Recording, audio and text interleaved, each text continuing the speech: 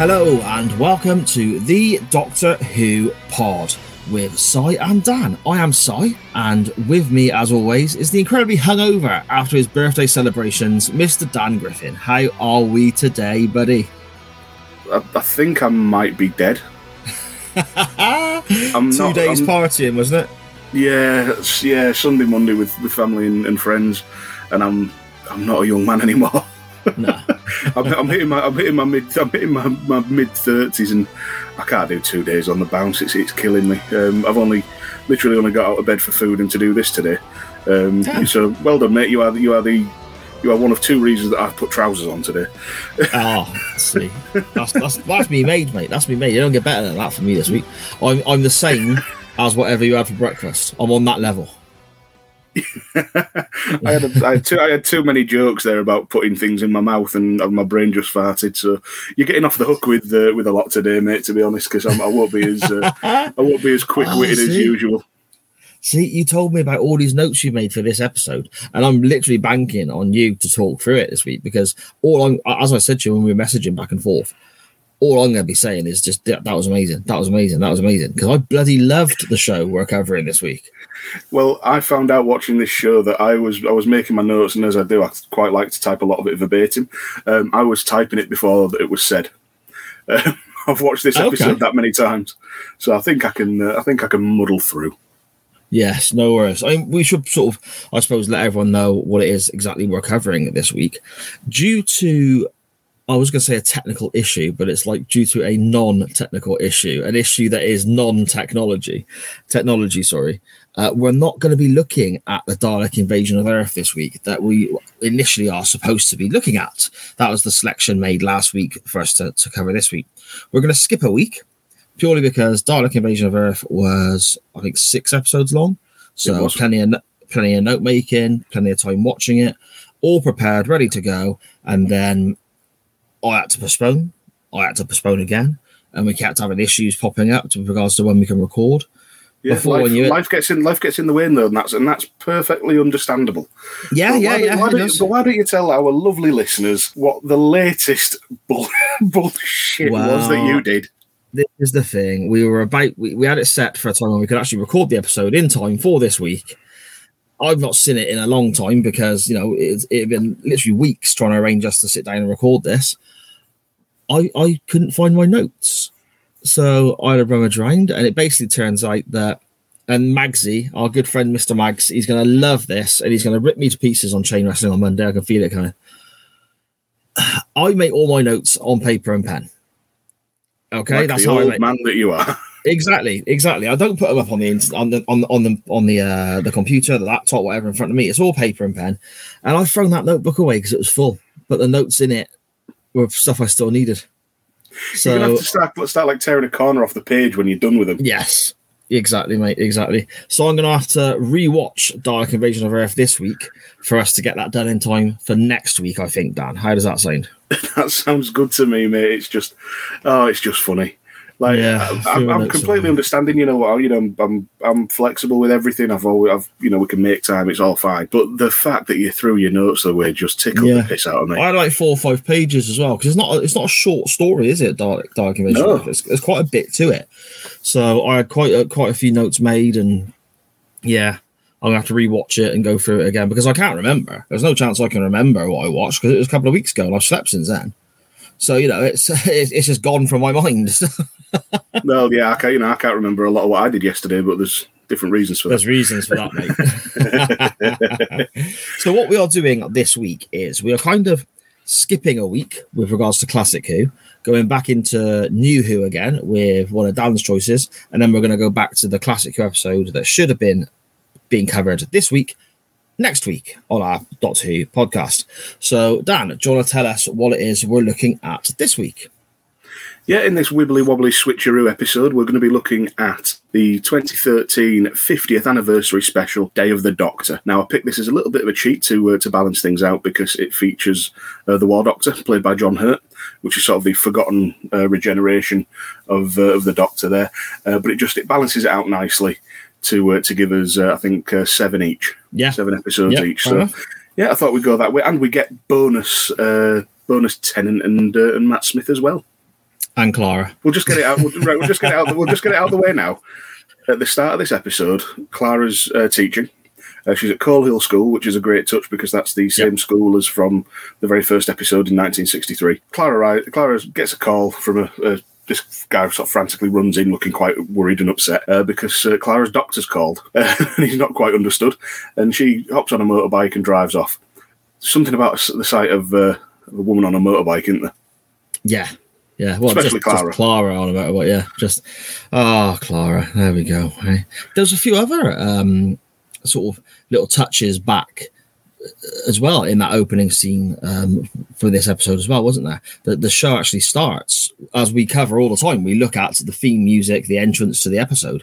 The show actually starts with the black and white footage from 1963 and the original episode and so on. I love that. That was really cool. Yeah, I really enjoyed that. The pared back intro that we've sort of seen before, and the original to mark the 50th anniversary, sort of, you know, where it started and where it is now. Yeah, lovely little touch. Really enjoyed it. Definitely. And when it starts as well, the first scene we have is a policeman walking past the scrapyard. I.M. Foreman is on the board, and that's how the very first episode, An Earthly Child, started way back in 1963. And the scrapyard is obviously where the Doctor's TARDIS was in the very first episode of Doctor Who. So that was a really cool touch as well. Then we have the school itself is also the school that the Doctor's granddaughter, Susan, is attending in the first episode. It's the same school. Yeah, well, okay. Proof you don't listen to me. I said that before. Yeah, it's all brilliant. I didn't know sort of the footage from the original and how that started, but I'm not surprised. I did mean to look it up as well because that name of the Ironmongers or whatever it was did ring a bell. But yeah, I'd forgotten that. But yeah, Clara gets a call as well. Oh, go on then. There's another. I didn't notice this until I started looking into bits and bobs for us sitting down to record today. Apparently, there's a thing made about the time that Clara leaves the classroom. She jumps on the motorbike and leaves, and we scan past the clock, or we look at a clock very briefly, and it's 16 minutes past 5. And apparently, I didn't even twig. But what I've read this afternoon before sitting down with you today, Dan, is that was supposedly a real subtle throwback to the first episode. Because it aired it started its broadcast at 16 minutes past 5. It came on air like a minute and a half late, apparently, the very first episode. So that was like a throwback to that Saturday where it came on at 16 minutes past 5, apparently. I didn't pick up on that myself, but it's what I've read since, just going after watching the episode and going through notes before we sit down today. I really like that. That one bypassed me as well. As many times as I've seen this, I've never known that significance. So that was stuff pretty like cool. That. I love it. I love all that sort of little touches to the past and the throwback stuff and all that. It's like I really, really enjoy it. Anything that references, past episodes and past stories, I think it's great. And we get a few in this, don't we? Yeah, I've got a really good one that I want to come on to as well when the story dictates that we talk about it, because there's something that I was aware of, but that goes far, far deeper than I ever knew. But we'll get to that. Okay. Yeah, I can see the look in your eyes. Like, what is it? Interesting. But we get Clara. One more as well. Sorry, there's one more. Sorry. Oh God. Ian Chesterton. Yes. The main guy. The main guy. He was supposed to be like the action guy in the original TARDIS crew, I guess. He, Barbara, Susan, and we'll see this in next week's episode, Dalek Invasion of Earth, because it's the original 4 people on the TARDIS. I guess the Doctor, his granddaughter, and then the 2 teachers, Barbara and Ian. Ian Chesterton is listed as the school governor on the sign for the school as the camera just pans past it. Oh, nice! It's clever little things like that, man. I get such a kick out of that shit. Yeah, God, he must be knocking on by that point. I'm not 100% sure that they actually got back to Earth in their own time, Well, they must have done, because he's a school governor. Well, I don't know, because maybe that's just literally that. It's like I Chesterton, it says. So maybe it's just like a little clever little touch for people like you and me who are proper geeky and get a kick out of that. But I don't think they got back to their own time. I think they left off somewhere else. But I could be completely wrong. I'd have to go and check that out. But I prefer to think that they did. I think that signs enough for me to say, yeah, they got back. Yeah, Fair enough, mate. Fair enough. So then, this episode, as I said, I'm going to be incredibly positive all the way through, mate. I thought this was bloody brilliant. Same. I absolutely love it. I love these crossover episodes where you get past doctors and current doctors and all of that. Like I said, up until we started the podcast, the only real sort of thing I'd seen of old Who was the 3 doctors and the 5 doctors. So I'm all for the crossovers. But I love the start where Clara just rides the motorbike straight into the TARDIS. Yeah, that is quite cool. It's just just badass. You don't get a lot of that. I mean, again, I'm thinking of classic Who here, so I don't know if it's different in New Who. Again, I've seen a great deal of New Who, but when it aired and not watched it back. So this is why, for example, this one, I can remember, sort of jumping ahead a little touch, I suppose, but I can remember the Doctor looking old in this as he's aging and so on. I can remember there being multiple Doctors. And I can remember other moments as well that I did enjoy, but the majority of the episode I was foggy on, and I kind of remember not enjoying it first time round. But I can't tell you why, because it was quite a few years ago. So yeah. I can just remember seeing the Doctor as the old man in the episode, and I just didn't enjoy that aspect of it. But again, I don't know if a lot of this happened in New Who or not. In Classic Who, you didn't tend to get the outside of the TARDIS and the inside of the TARDIS kind of lining up, so to speak. So she rides the motorbike, she rides the motorbike straight into the TARDIS. And it's almost in one shot, and you can almost see the inside of the TARDIS as she's approaching and so on. You didn't really tend to get that in Classic Who. For a while, even, when the door opened in Classic Who, you never saw outside. It was just on the monitor. And that was done purely to save money, so they didn't have to build a set and so on. So that was quite interesting for me, the aspect of the bike in one motion, so to speak, going from outside to in, if that makes sense. Yeah, it does. I think it's it's just the technological advances, to be honest, because we've seen it in New Who. We've seen it since the first Eccleston series. Rose, Mickey, and Rose's mum were trying to open a panel of the TARDIS so they could get it to something inside, and Rose looked into the heart of the TARDIS and got back to the Doctor and all the rest of it. But they showed a chain being attached to Mickey's Mini, and he's trying to drive away and pull the thing off and all that, and then Rose's mum comes along with this big recovery truck and all the rest of it. So it does happen now and again, but this is by far the best sort of version of that, where you see Clara actually drive into it in sort of one motion. That is definitely the best. Although one episode that did do it well was Flatline, which is a Capaldi episode where something's messing with the dimensions of the TARDIS. And it turns out it's two-dimensional beings trying to get into the three-dimensional world. Okay. But it's messing with the dimensions of the TARDIS, so it's getting smaller and smaller and smaller on the outside. So the door is like often opening, and you can just see, like, at one point Capaldi can only just get his arm through. Then at one point you can only just see his eye. And Clara's carrying it around in her handbag. Oh, that does ring a bell, actually. That does. Again, like I said, I've seen pretty much all of New Who, but there's big chunks of Matt Smith I think I have not seen, to be fair. But the majority of it I have seen.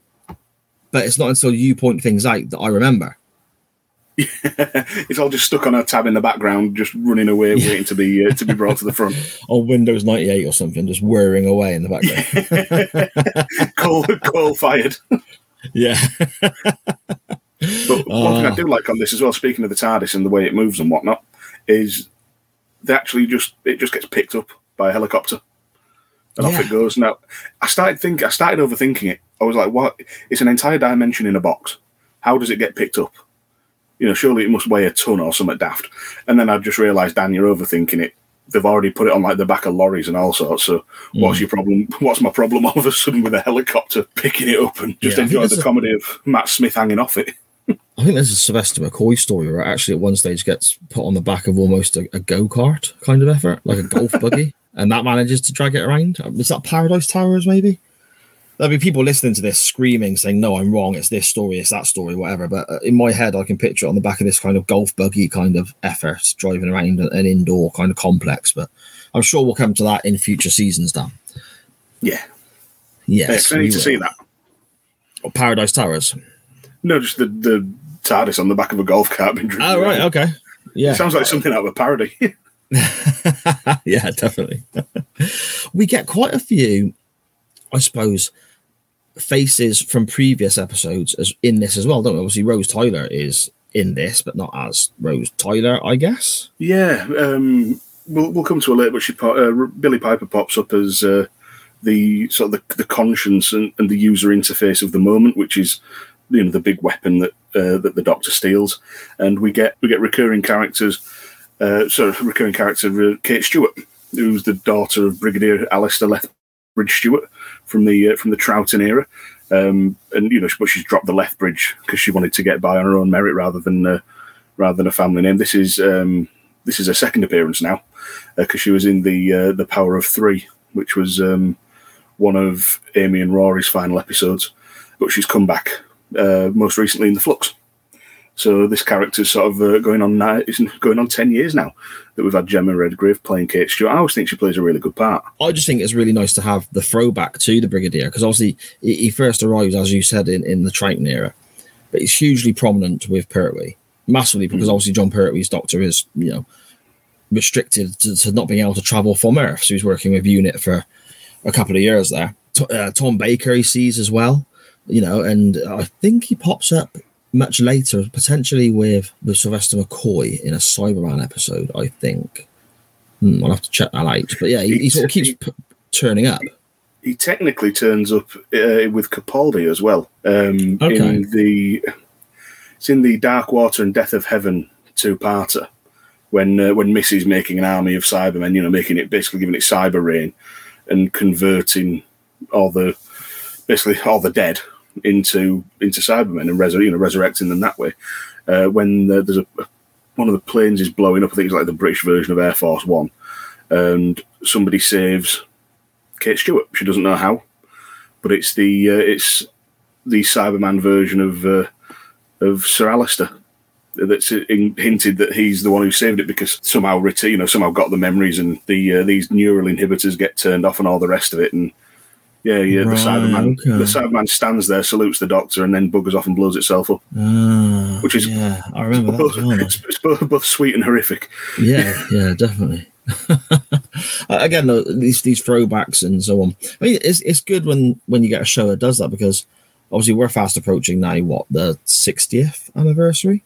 Yeah, next year, 2023 will be the 60th anniversary. I mean, that is 60 years. It's an institution, isn't it? It's a British television institution, Doctor Who. Granted, it was had a big chunk of time missing, but the fact that we get the throwbacks to previous stuff that I've seen, and maybe even stuff that I watched as a child myself, in now the stuff I'm watching as an adult, I get a massive nostalgia kick. Yeah, I love it as well. Even the throwback, even the odd throwback to the past of New Who, within the last. Within the last sort of 15, 20 years. Because when Clara gets into the TARDIS, the Doctor's sat there reading, and he's actually wearing Amy Pond's reading glasses that he kept. Okay. Because in her last episode, she started wearing reading glasses. She gives them to the Doctor, and he's like, "Oh, that's much better," because he's not figured out that his eyes are going. And Matt Smith sort of pockets the glasses. And after the Angels get Amy and Rory, he keeps them and he wears them from that point onward. Oh, I didn't pick up on that at all, look. Yeah, well, like I said, I've watched this episode far too many times, so there's bits and pieces that sort of stick out like a sore thumb to me now. But going back to Kate Lethbridge Stewart as well, she's sat just having a lunch by the looks of it, and Osgood comes along and she's got the big long Tom Baker style scarf on, which I thought was a real nice touch as well. But Kate gives says a line about having the Ravens being sluggish and to change the batteries. Yeah. And she references Malcolm, who was what's his name? Sweaty comedian. God damn. Lee Evans. Lee Evans' character in a one-off episode, and in that they referenced having robotic attack ravens at the Tower of London. Right. So even that throwaway line's a really nice little callback. That is clever, isn't it? That is great. And you mentioned the scarf as well that the assistant is wearing, the old Tom Baker scarf. I love that. I mean, that's probably way more on the nose than some of the subtle stuff that we're looking at with regards to, I suppose, Ian Chesterton's name popping up and the 5:16 on the clock and whatever. But I don't mind that. I don't mind the lack of subtlety. I think that was great. Oh yeah, well, it perfectly fits Osgood's character because she's essentially a doctor fangirl. Yes, she's read all the files. She knows his history, knows the Doctor's history inside out. Everything he's done for UNIT and all of it. And then later on, Osgood crops up in a Capaldi episode wearing like a vest with question marks on it, like Sylvester McCoy. Yeah. So it makes sense for that character. Yeah, it's great. I know it. I remember seeing that actually now when you mention it. She walking out with the sweater with the question marks on it, and that moment of me just going, "Oh, look at that!" and the wife having no idea what I was referencing whatsoever. Yeah, I love that. I do love it. Then the Doctor gets dropped in the middle of, I think it's Trafalgar Square, in the TARDIS and the crowd looking around at him, and they casually say they're going to blame it on Derren Brown, or they've sent him flowers. Yeah. Like little coat. It's almost like Men in Black-esque, isn't it? Where they use the zapper to sort of erase people's memory and put new memories in place. It kind of made me think of that a little bit. Yeah. Derren Brown, the UK neuralizer from Men in Black. we get a great moment where the Doctor comes along and he's all like got a face like thunder and he's saying, "A word to the wise, as I'm sure your father told you," and he's going off and he's kind of just loses his senses. "I don't like being picked up." Clara's just there chirping away. Probably sounded better in his head. Yeah, it does sound a weird one, doesn't it? Is this when we see the paintings for the first time? Then am I getting this right? Yeah, just about. The Doctor actually compliments the scarf on Osgood as well. Yes, which is nice. But they get taken to the National Gallery. Nearly called it the National Gallifrey. The National Gallifrey Gallery. Yeah, Gallifrey. Just pictures of TARDISes everywhere. Like people with massive collars, and the family pictures are 4 miles long because everyone's collars have got to get in. Yeah. So they're acting on the instructions from Elizabeth I. They take the Doctor to into the National Gallery, and there is a painting there, but it's an oil painting, but in 3D, which is it's Time Lord art. It's a moment in time set in stasis, and it's bigger on the inside, and it's called either No More or Gallifrey Falls, and it's the first time we really see a flashback into the Time War, into an actual battle in the Time War. Yeah, and it jars the Doctor so much he takes Clara's hand and starts saying he was there. Because it's the fall of Arcadia, which is Gallifrey's second city, saying he was there. Who was? Me, the other me, the one I don't talk about. And you get a great close-up of Smith's eyes, and it sort of ages into John Hurt's eyes. Mm. But it turns out that this sort of moment in time that's being captured is from the day that the Doctor ended the Time War by destroying the Time Lords and the Daleks. Yeah. And he gives a great line saying this is the day he did it, the day I did it, the day I killed them all, the last day of the Time War. In that battle, there was one man with more blood on his hands than anyone, a man who would commit a crime that would silence the universe. And it's just like, oof. Oh dear. Shit. Yeah. And that's it. We get into the battle scene now. We've talked about ropey effects and practical effects and CGI. What did you make of all this? I liked it. Again, it's weird because this episode to us now as we're recording is close to 10 years old, isn't it? It's like 9.5 years old, is it? Something like roughly, something like give or take. Months. But something I've noticed with our watchbacks and so on is some of the effects. Classic Who, I think you've got to put to one side because it finished in 89, so it's a completely different era when it comes to television production. New Who, starting in 2005, I think it started. Yeah. So it's not even 20 years old yet. Effects move on at a very, very quick rate, but they all kind of seem dated to me. It all seems like it's out of date already, even though it's not a massive time difference between when these programs first aired till now. However, this episode is the first time I've sat there and really thought, this looks fucking great. Yeah, you can tell the budget was way up for this one because the CGI is on point, the practical effects for the battle on the ground are on point. The only thing that looks a bit ropey is when the War Doctor's using the soldier's gun to shoot no more into the walls. Yeah.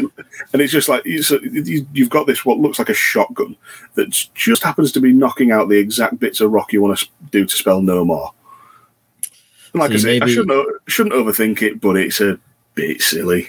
No, you're right. And again, I didn't even notice that until you pointed it out. And now you pointed it out, yeah, it is bloody daft.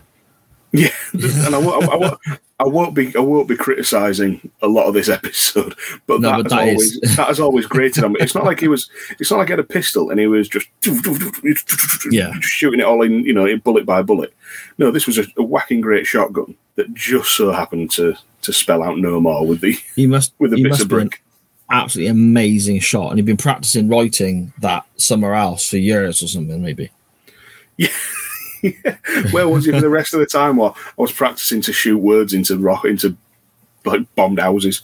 Yeah, I was here, a little smiley face next to it and stuff like that. Where he's been practicing. Like, yeah. I have to say though, how cool is John Hurt's voice when he gives it the soldier? I'm going to need your gun. I can't do an impression of John Hurt. I'm too northern. And I'm not posh enough, despite what Rob says on UTT. But I absolutely love it. Then you've got the Daleks dropping everything just because they've found out that the Doctor's nearby. How often do you see Daleks in retreat? It's just that, again, I suppose, again, I see this more in New Who, I guess, than I did the old Who. The whole thing with the Daleks and the Doctor of, you are the enemy of the Daleks, we must destroy you. As opposed to in classic Who, again, my memory may be failing me here and it may be incorrect, but I remember it more like they would carry on about their business anyway and the Doctor would just be trying to stop them, as opposed to the Daleks kind of reacting to his presence more, if that makes sense. Yeah, it does, but you've got to remember, this is the middle of the Time War. This is where the Doctor's been trying to thwart them for so long. But also, what other damages has he inflicted on the Daleks? What reputation does he now have? Just how much of a badass has he been? In theory, this is not the middle. This is the end of the Time War, isn't it? So, any damages and issues and battles that have happened have happened. They've been and gone. So you imagine the fact that they're reacting this way. I mean, it's a really good point you make, Dan. The fact that they're reacting this way shows that during the Time War, he has been a real thorn in their side, to say the least, I guess. Yeah, absolutely. And, you get the really cool seek, locate, destroy.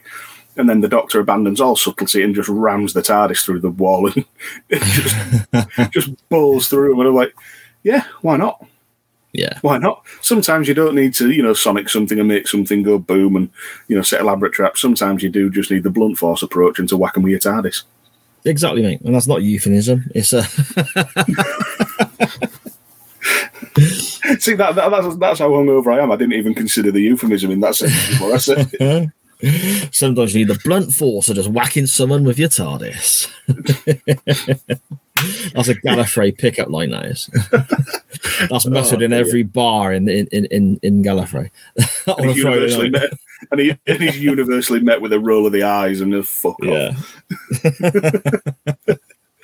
Oh, so these pictures, these paintings, I thought this was really clever as well, and I think it's really clever because of what happens later on with the statues. Not wanting to get too far ahead of ourselves, but they're like, as you said, it's Time Lord art, so it's bigger on the inside, as you explained, and it's kind of taking a snapshot of a certain scene in history, but preserving it, isn't it? If I've worded that correctly. Yeah, exactly. It's a slice of real time that's captured, and you can reach into the painting and all that. And we'll find out later on that you can, if you've got the right technology, you can essentially put yourself in suspended animation in one. But before we get there, we actually get a look at the Time Lord War Council. The war room essentially, where they're sort of monitoring the battle and what's going on. And there's the Daleks are basically on course for a win. There's they're converging on the capital, but whatever the sky trenches are, they're holding, which seems good. And there's a security breach in the vaults. The Omega Arsenal has been breached, and the last of the forbidden weapons has been stolen, which is it's called the Moment, as I mentioned before. And it's a Galaxy Eater, a weapon so powerful the operating system became sentient and developed a conscience. And it's time for another badass line. how do you use a weapon of ultimate mass destruction when it can stand in judgment of you? That's deep. You know, not as deep as let's smash them with the TARDIS, but it's deep. You know. Oh dear. But it appears as Rose Tyler, doesn't it? This sentient being, this weapon. It appears as Rose Tyler to the War Doctor.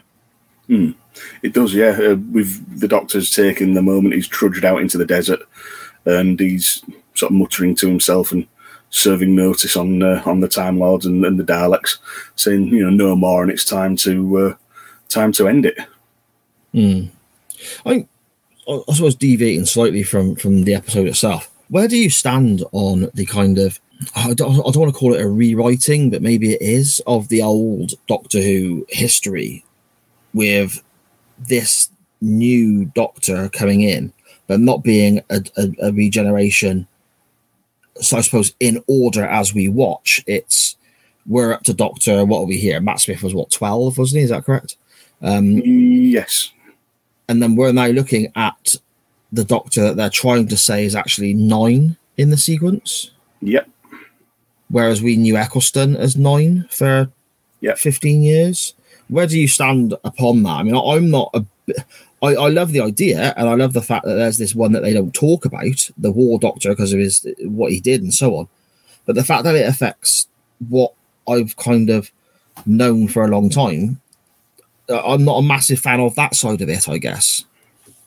I can understand that. I actually quite like it because since Doctor Who came back, they've talked about the Time War. They've talked about what the Doctor did in the Time War.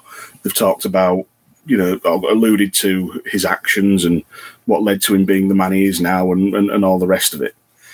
It's good to finally see it. And the fact they managed to bring on an actor like John Hurt to play that version of the Doctor, I'm kind of perfectly fine with it, because it feels like it was thought out from the beginning, if that makes sense. From Doctor Who coming back, it just fits in perfectly. Whether it was planned out or if it's just retroactively sort of slotted in, I'm all for it. I don't mind the War Doctor whatsoever. I think it was almost necessary to have that sort of partition between, here's everything up to Paul McGann in the movie, here's Eccleston onwards, and the trauma from the Time War and all that. This guy, this one version, this one regeneration, is who did it all. It fills a slot in the history and in the character that I think was really needed, and you probably couldn't bring back McGann for that. You couldn't really have Eccleston do it. So I think it was the right move. Yeah. Okay. I mean, I suppose following on from that, then we're now at time of recording, we're one special in, I suppose, to Jodie Whittaker's last 3 TV specials before her regeneration. So we've seen the other Lady Doctor bouncing around as well. There's talk about how the first Doctor wasn't potentially the first Doctor now. There was more before that. There's a possible ulterior timeline, maybe. There's a lot of things that are up in the air with regards to where they're going to go, which on one hand, I suppose it is quite good from a creative standpoint. We don't know where we're heading. But on the other side of the coin, again, I grew up watching, Sylvester McCoy as the Doctor, and then going back and watching all the old, the old Doctors, and reading the books and, the documentaries and all this sort of stuff as a child before New Who came around. And to me, it almost feels like now we're rewriting what the classic show was. And I'm not a big fan of that aspect. I know it hasn't played out yet, but again, the nostalgia side of me doesn't like that. I can understand that. I completely disagree with you, but I can understand it.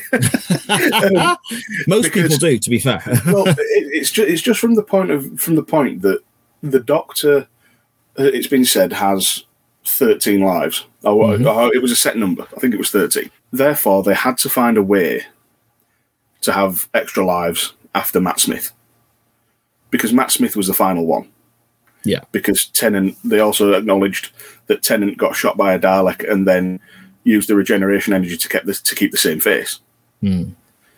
So that makes Smith actually 13, 13, I think. I'm losing track of the numbers now as well. So they had to do that. They did that in Smith's final episode where he gets the big, he gets the extra regenerations from Gallifrey and whatnot. But that still leaves a set amount of lives and a set amount of regenerations. To find a way, and a narrative way of giving the Doctor effectively unlimited lives is brilliant for the longevity of the show. Oh yeah, totally. And I think it's more than that. It was necessary because there will come a time when they run out of lives again, and they've got to find another way to say, "Oh, well, now here's the reset again," and you can only do that effectively once. Anything after that just becomes, "Oh, they're doing that again." It becomes passé. This with the hidden past, like you said, gives them so much creative license and so many different narrative directions. I think it's completely the right move because William Hartnell can still be the first Doctor. Because we don't know what they were called before that. This is the first Doctor after the memory wipe. Right. Okay. So therefore, it's still the first Doctor, the version of the Doctor that we've seen since the 60s and we all know and love.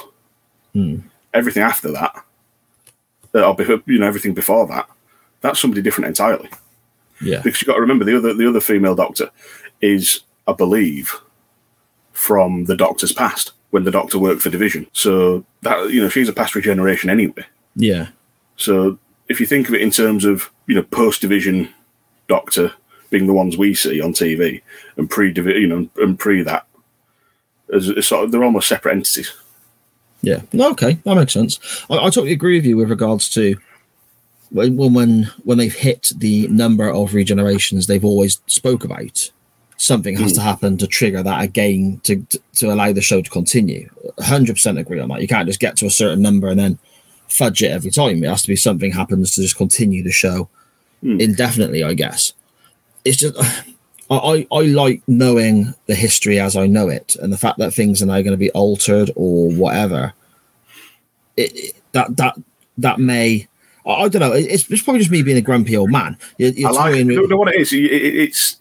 It's an adaptation of what people say about Yorkshiremen. The old sort of stereotype is, I say what I like and I like what I say. You're more, I know what I like and I like what I know. Yeah. Yeah, I'm perfectly happy with what I've got. Yeah. And I'll tell you what else I've done, actually, now you're talking there. After this episode, when I watched it back for the recording today, I loved it so much, I watched the next one as well. Oh, the time of the Doctor. Yes, so that's the episode where the Doctor gets very old. That's what I was thinking of earlier on when I mentioned that, and you kind of looked at me a bit funny. That's I was wondering if you were getting it confused or if you just forgot John Hurt's name. No. But no, I watched the follow-on from this straight after because I loved this so much. So that's where I'm kind of getting myself a bit confused, I think, because I'm sort of thinking of 2 episodes into one with regards to what we're talking about. But yeah, no, I know where I stand now. That's where were we anyway? we got there eventually. We were at the we were in the sort of abandoned shack, and the Doctor's fired up the moment, and his Rose has turned up, although it's not Rose. That's appeared. It's Bad Wolf, which explains the dodgy accent because she's not Cockney Rose anymore. Raised in the tower blocks. It's all posh Billy Piper. But I just liked Billy Piper mocking him. Which was no more, giving it all that. Yeah, that was great.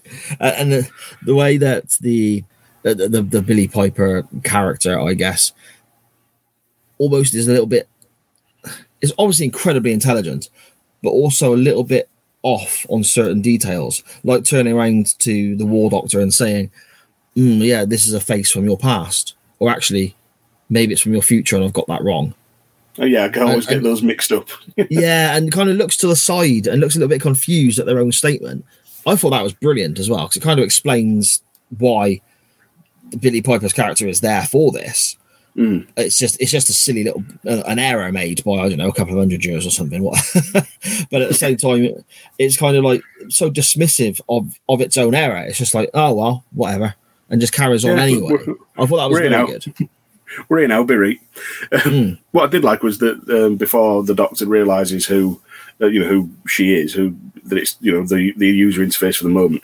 He touches the box and it burns his fingers. The interface is hot, and she's just sat there and goes, "Well, I do my best."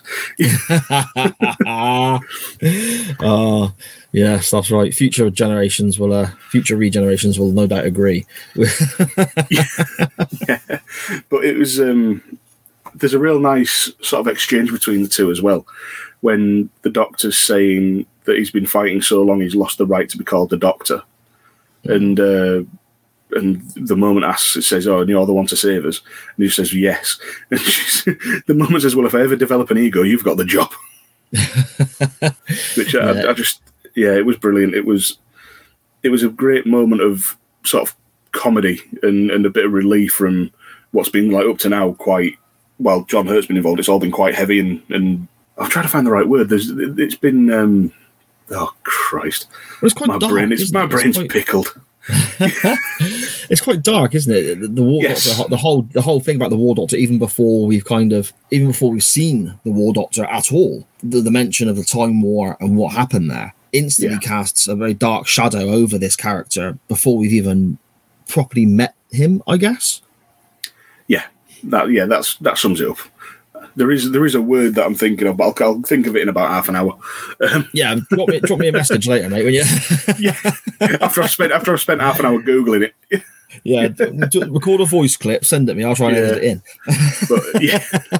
But the moment then opens up corridors into the Doctor's future to see the man he'll become if he goes ahead with essentially burning Gallifrey, and a Fez lands at his feet.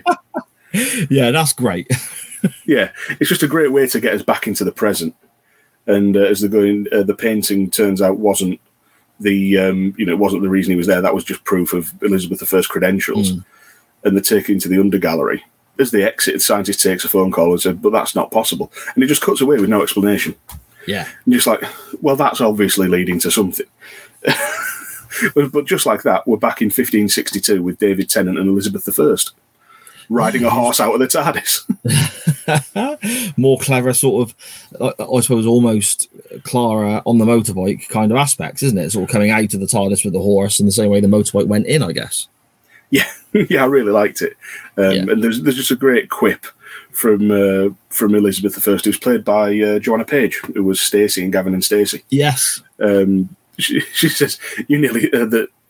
Tennant says it's bigger on the inside, and she says the door isn't. "You nearly took my head off. It's usually me who does that." But I'll just get into it. I mentioned earlier that there was something that ran deeper than even I thought of, and it's the relationship between the Doctor and Elizabeth I. Right. Yeah. Because this has been dropped throughout New Who, or alluded to, or outright just shown on screen. But it turns out Elizabeth I first appeared in Doctor Who in 1965 in a serial called The Chase. Then the next time we see Elizabeth I is in the Shakespeare Code, which was one of Tennant's episode in his second series, when Elizabeth is sending soldiers after the Doctor to get him for something he's done, but we're not quite sure what. And the Doctor's just like, okay, you're just sort of looking as if I can't wait to figure out what I do to piss her off. And in the End of Time, which was one of Tennant's later episodes, it refers to good Queen Bess maybe not being as good as people thought, as if he's got some sort of intimate knowledge. And then in the Matt Smith episode, The Beast Below, Elizabeth X references the Doctor and Elizabeth's relationship in the episode The Beast Below.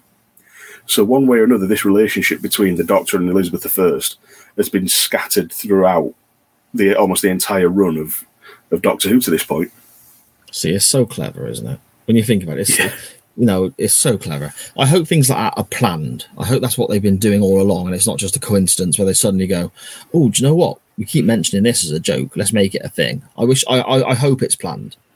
I don't think it would have obviously been planned from like 1965, but I like to think that they've sort of looked back, said, "Oh, we had Shakespeare and Elizabeth in this episode. Let's do one with Shakespeare, and then we can tie Elizabeth in." And then they sort of, drop another reference. And so the writers, people have obviously got something in the back of the mind about how it's how it could, it could be left there to play out at a later date, and just sort of dropping it there and saying, right, okay, we'll have that, we'll come back to it soon. Yeah, it's very clever, isn't it? Very clever. Something else is a bit of a throwback, I suppose, and apologies, Dan, if I'm jumping ahead a bit here, but we have issues with the Zygons in this episode, don't we? We do, and to my knowledge, this is the first time the Zygons have appeared in New Who. Yeah, because they only appeared once in Old Who. They're only around in one serial in Old Who. And now they've popped up a couple of times, haven't they, in New Who since. But, this is the first time they were seen since, I think it was the mid-70s. There was a serial called Terror of the Zygons, and I think it was a... yes, in fact, it was, because it was a Tom Baker story, because the some of the Zygons turned into Harry, one of Tom Baker's Doctor's companions at the time. Yes, all right, I see. Yeah, so that would have been 74, 75, I would imagine. But yeah, what did you think of them? I suppose it's the first time you sort of come across the Zygons. They look, obviously they're aliens for a start, so they're going to look odd, but they look very odd. Yeah, big red rubbery things covered in suckers. Surprisingly good kisses.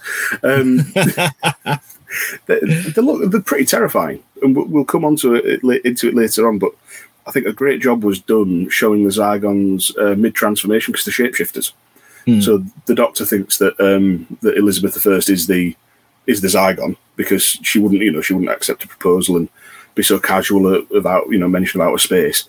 But yeah, I like them. I think they look great. They look quite evil and menacing and a bit gross, if that makes any sense. Yeah. But one thing, I've got another criticism here.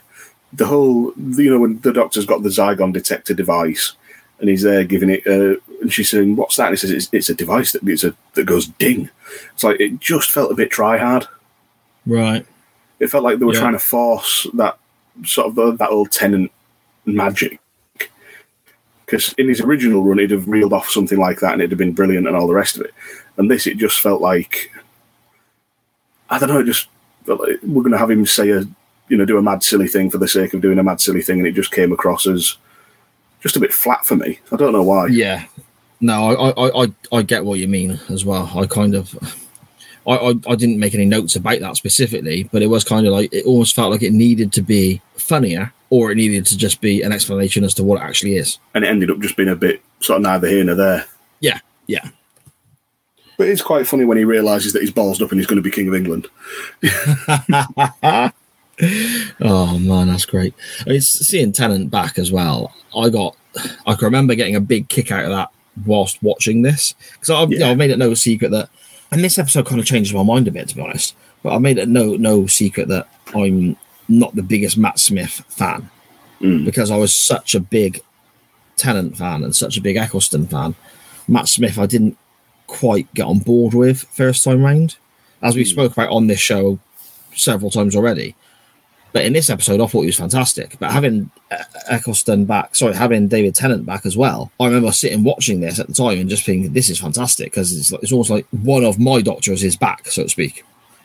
Yeah, I felt the same. It was great seeing him back in the role.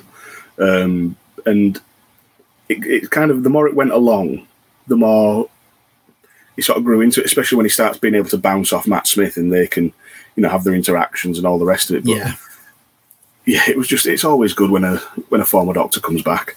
It's just, it gives you that warm, fuzzy feeling, doesn't it? And just like, it's like we were saying on a previous episode about the sort of the TV comfort blankets, where you're putting on something that you've watched a million times before, you know what you're going to get. It's just like, there we go. Yeah. Scratches that part of your brain where it's just like, yeah, this is nice. This is a happy place. That's it. With regards again to the Zygons, though, and the way they look, if you see them from the 70s, they look the same. Obviously, the effects and the colours and so on have been updated a bit, and because the hands, especially on the Zygons back in the 70s, the hands look very, very 1970s. They look very, very old-fashioned sci-fi, if you know what I mean. But the actual appearance of them, I mean, the Daleks have been updated a few times. The Cybermen, we know, have been updated numerous times with how they look. The Zygons look pretty much as they did in the 70s, which I find really interesting. Yeah, it speaks to how good the design was and is. They've not changed much. They've just updated the materials and, it's a bit less rough around the edges, and like you say, everything's just upgraded to modern standards. I'm all for them. I really like the Zygons. I hope we see more of them, to be honest. Because I just watched recently the Smith episodes with the Pandorica, and when it turns out that all his enemies, all these villains, have come together to try and stop the Doctor. Yeah.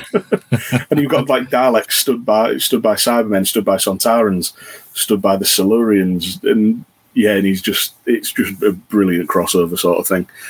But yeah, I'm happy with the Zygons. I want more of them. Yeah, no, that's fair enough. I suppose you talk there about lots of bad guys forming like a union to face the Doctor in that episode, and obviously here we've got a special episode with numerous Doctors and Rose Tyler coming back and so on. Do you think that...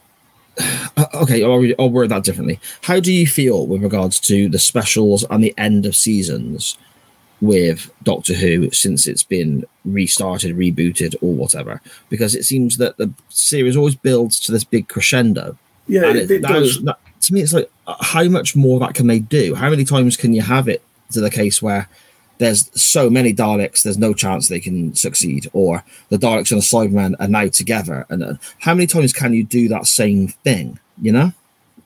In theory, they can do it as many times as they want, but it's whether it gets stale or not. That's what I mean. Keeping it fresh. With regards from a viewer standpoint, yeah. Yeah, keeping it fresh is the hard bit. I mean, the Christopher Eccleston's first season finale was all Dalek. Yeah. That was pretty easy to do. The specials... It's a difficult because a season finale has always got to have a big finish to get people looking forward to the next season. So it's got to be. It doesn't always necessarily have to be a big crossover, but it's kind of what makes this episode unique because the main villains are the Zygons. Everything to do with the Daleks is incidental and historical. Now, they're not the main threat in this. So for this one, I think they got it spot on. Yeah. Okay. In terms of the specials and the season finales and crossovers, I'm having trouble actually thinking of any in modern Who where it's been like that, where it's been a full on crossover. Because I'm not just meaning crossovers. I mean, again, if you take the end of a season and a special, it seems that to me they're either about a regeneration. That people. Yeah, that tends to be what people remember from the end of the season or the end of a certain Christmas special or Easter special or whatever. A regeneration, or the peril is so bad it's the biggest thing they faced so far. Now, I understand that's how TV works and it's the hook and so on. But I look back to Classic Who, and when you got to the end of a season, it was just the end of that story, and that was that. It didn't have the sort of... it did on occasion, but it was very rare that you would have a running theme from series to series, episode to episode. Apart from if it was a 3-parter, it was a 3-parter. If it was a 4-parter, it was a 4-parter, and so on.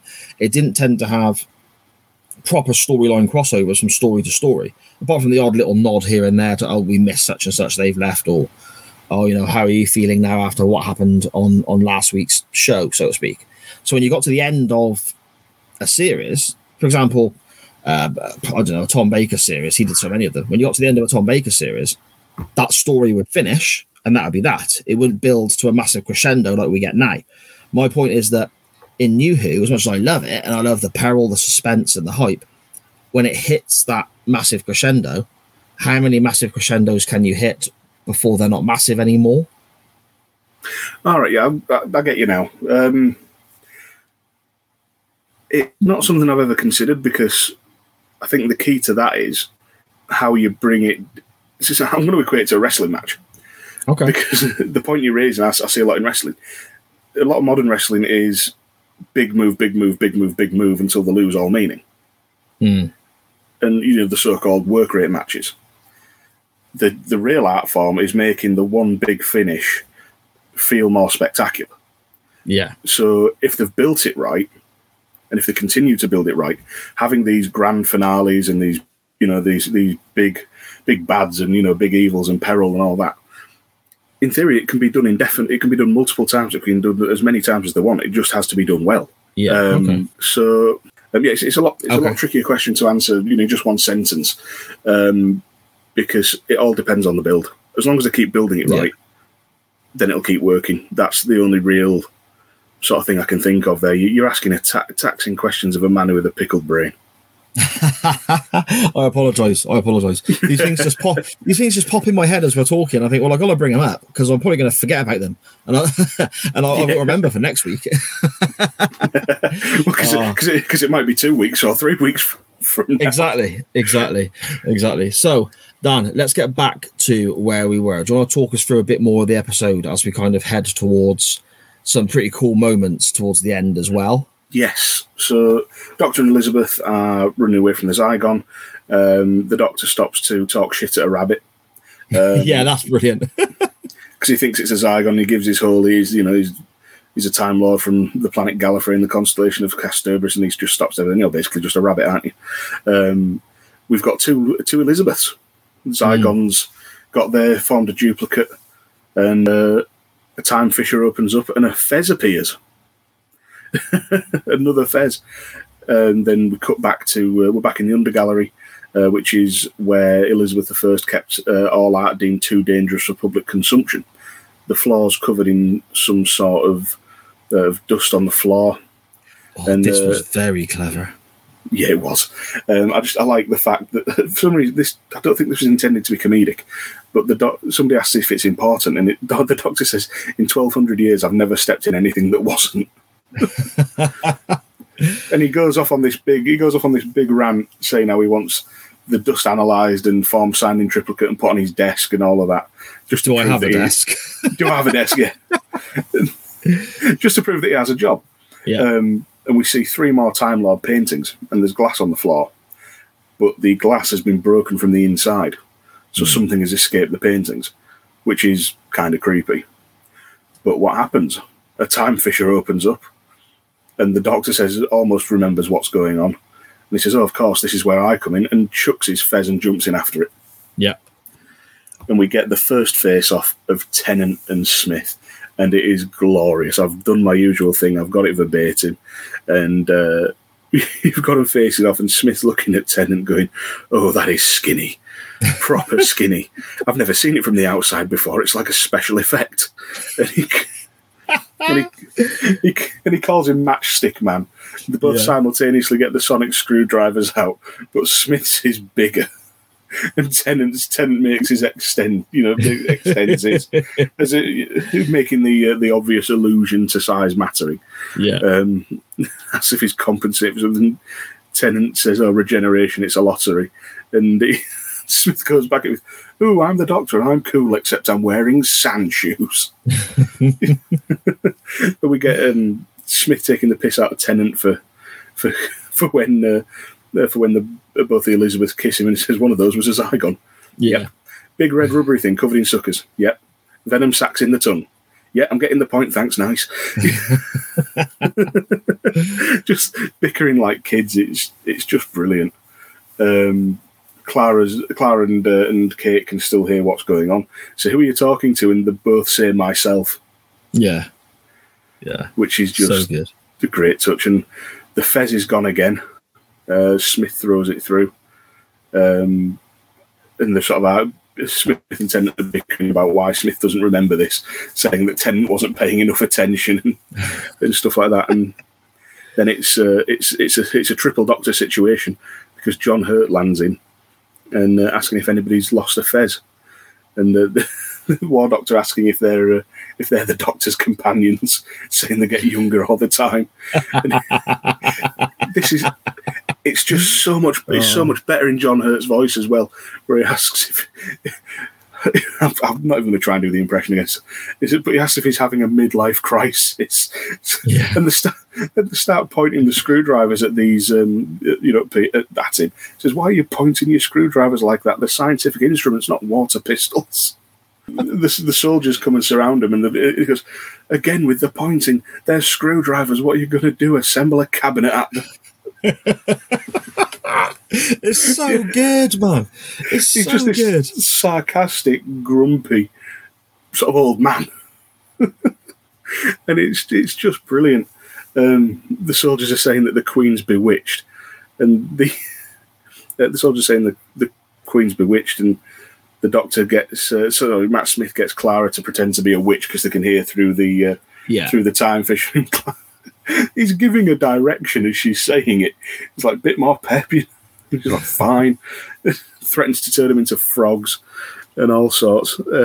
It says somebody asks if it's a timey-wimey thing, and John Hurt said, timey-wimey? He is hugely offended by that, isn't he? Oh, yeah. Tennant says, I've no idea where he picks these things up, as if he wasn't the one that invented it. We get Queen Elizabeth is there again, and Tennant and Smith again have a little bicker. He goes, that's not the Queen of England, it's an alien duplicate. And you can take it from him, he's really checked. Shut up, venom sacs in the tongue. It's like how you take the piss out of your brother. Yeah. Or one of your mates, just talking shit at every opportunity. And the interactions between the two are just absolute gold. See, I adore it. I think that the interactions between these two, I suppose multi-Doctor stories happened in Classic Who. You had like the 3 Doctors, you had the 5 Doctors, whatever. And you had stuff like that. And you always did have the bickering between the Doctors. You always did have the kind of digs of, I don't like what you've done when they've redecorated the TARDIS or whatever. But this is a whole new level. And to me, this is probably... I may watch something that completely changes my mind, but to me, this is potentially the best interaction from different Doctors on the screen at the same time. Yeah, I'd say so. Like I said, I haven't watched the 3 Doctors and the 5 Doctors. This blows it out of the water completely for me. I mean, I'm biased as well because Tennant and Smith, they are my Doctors, but yeah, I'd go along with that. It's definitely the best one. And they get taken to the Tower of London, and just chucked in a cell. Smith immediately starts carving something in the wall. John Hurt's scanning the door. Tennant's asking why they're all there, but he gives it another dig. Me and Chinny were surprised, but you were. To John Hurt. Chinny. Yeah, I know. It's just brilliant. And then it cuts away, and it's the stone being analysed. And this was a real sort of horror movie-esque moment of realisation. The stone dust being analysed, saying it's marble, granite, but nothing that the building's made of. So what is it? It's like someone smashed up a load of old statues. And Osgood's got her inhaler that we've seen a couple of times already. And that's stood in between all these old statues, aren't they? That are covered over and all that. And she's saying we've got to leave right now. Like, don't panic, but we've got to leave. She knows where the statue. She knows where the things from the paintings have gone. They smashed up the statues because they needed somewhere to hide. Mm-hmm. So they just stood there, stock still at the Zygons, just with cloth draped over their head. When I say it out loud, it sounds a bit Scooby-Doo. Yeah, totally. But when you watch it, it's so good. It's like it's almost like a reveal, but done step by step by step. Because there's the dust first. Oh, it's marble. Oh, it's not made. It's not anything the building's made from.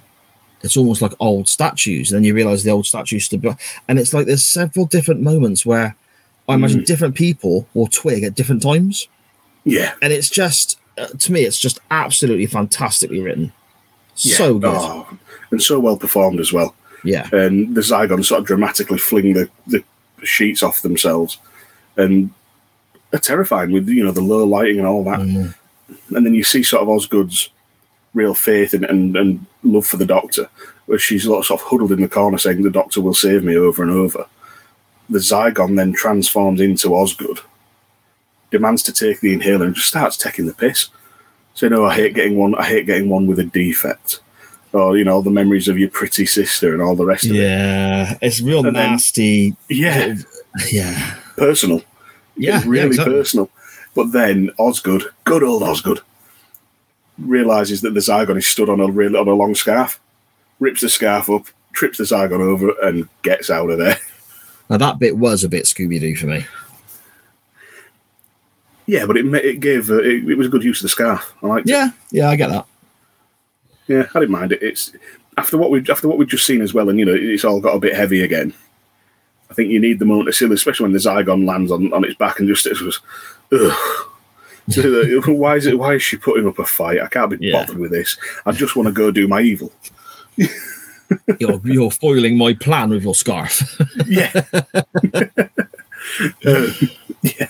So we've got Kate Stewart back to her and looking for a string of numerals from around 1560 because she's realised that the Doctor wants to be in the Tower of London because that's where her office is, and the Black Archives and what have you.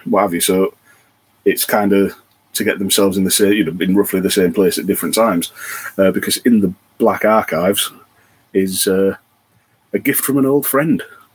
You got Captain Jack Harkness's Vortex Manipulator, yes, bequeathed to UNIT on the occasion of his death.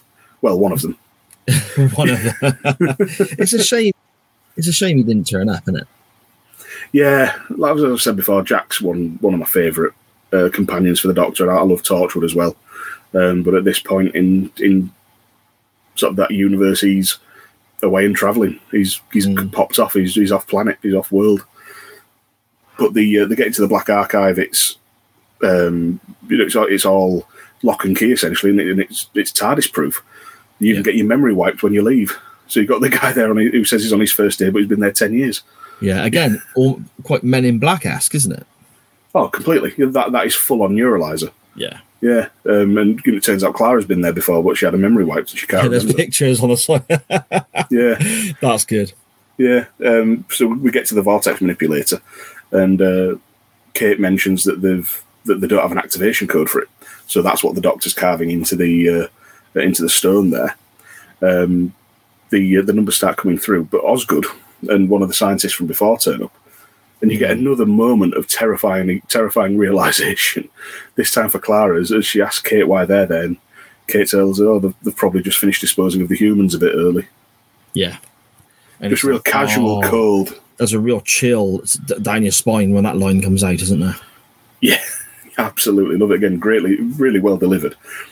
And then we get the transformation scene, where you see the close-up of the Zygon morphing from human to its true form, and looks absolutely horrific mid change. It's like that she's throwing up at first, isn't it? And then it kind of just molds and it looked painful.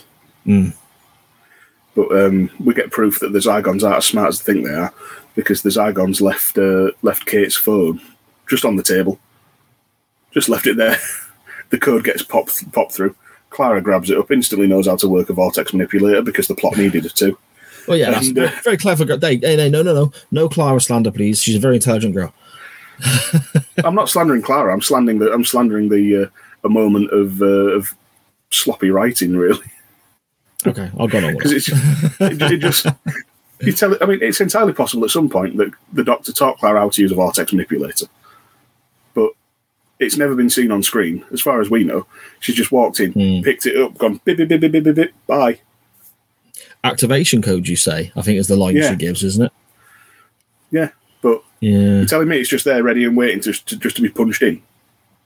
And then she also knows how to set the coordinates in time of where she wants to go, and just doing it all that quickly. Yeah, and then just gone. Yeah, like I said, not much to criticise, and it is a nitpick because it's still a pretty cool moment if you just take it at face value. But yeah, just annoyed me. Yes. Where does she end up? She ends up back at the Tower of London with the three Doctors. Yeah, she does. Yeah, we get some of my favourite science mumbo jumbo talk, because John Hurt's looking at a way to try and dissolve the door. So if you can isolate the sonic shift among the molecules to disintegrate it, but David Tennant points out he'd have to calculate the exact harmonic resonance of the entire structure down to a subatomic level. Even the sonic would take years. And Hurt says, no, it'll take centuries. May as well get started to pass the timey-wimey. Oh, it's so good, man. He's so good. They just have it's a great interaction, because it is, even though it's three different people, it is very much like someone talking to themselves, as Smith comes on to later, because Hurt's calling them out on saying, why do you talk like children? Are you scared of growing up? And then he calls out the way they're looking at him. I can't think of a better word than dread. Yeah. And they're sort of, flashing back to So, it must be really recent for you or hasn't done it yet. And it gets into the moment is there, but only John Hurt can see her. And tells John Hurt to ask him what he wants to know. Says, did you ever count how many children were on Gallifrey that day? Oh, this is brutal. A really, really heavy question. And Smith has no idea. He asks how old he is. He says, don't know, I lose track.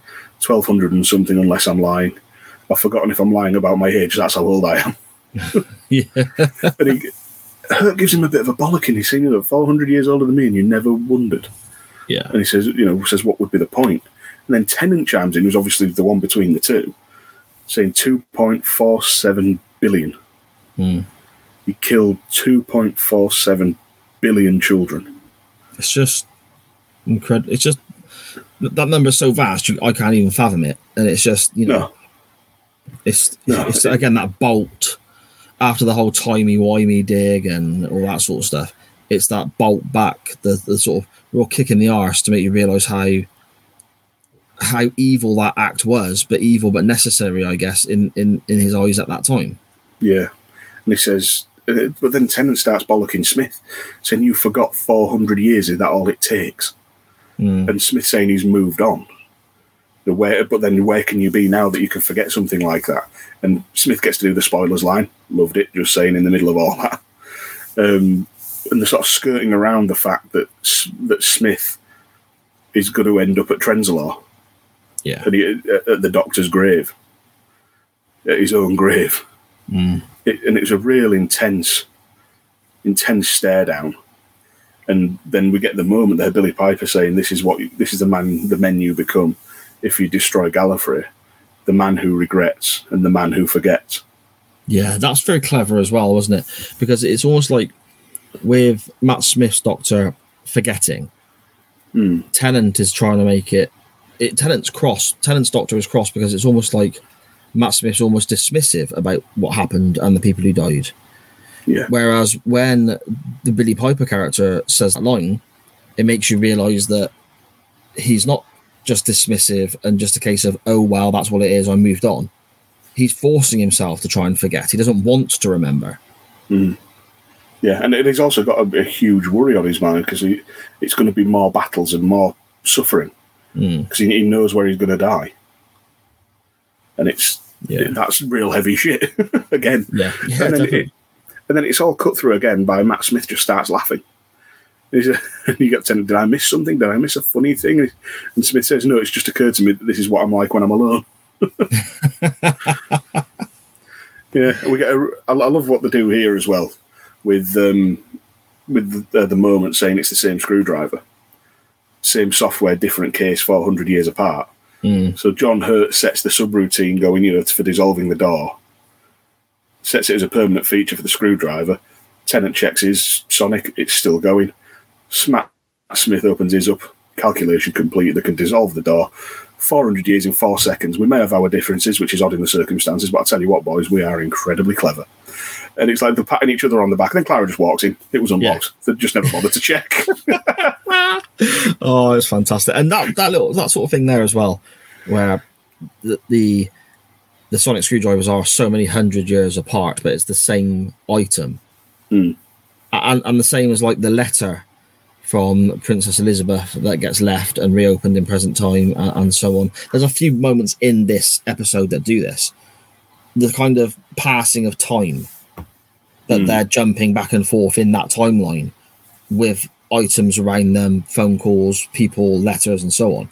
And they can sort of manipulate that timeline that they're in with certain items. So, like you said, 400 years passing in 4 seconds. I get a massive kick out of that.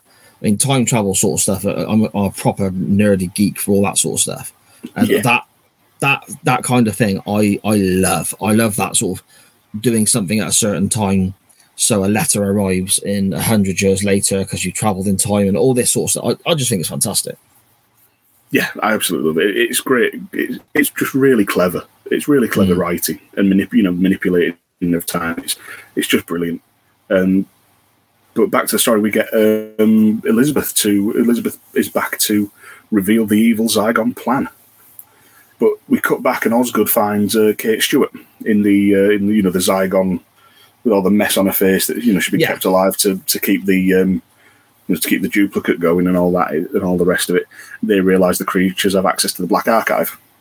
But back to Liz. So there's a lot of hopping about, and it's it can get quite confusing. But they fit a lot into this one episode, don't they? Let's be honest. Oh yeah, huge amount. But Elizabeth's there basically saying that the Zygons lost their home in the early days of the Time War. So that's another layer of guilt to add to the Doctor, and they're looking for a new home.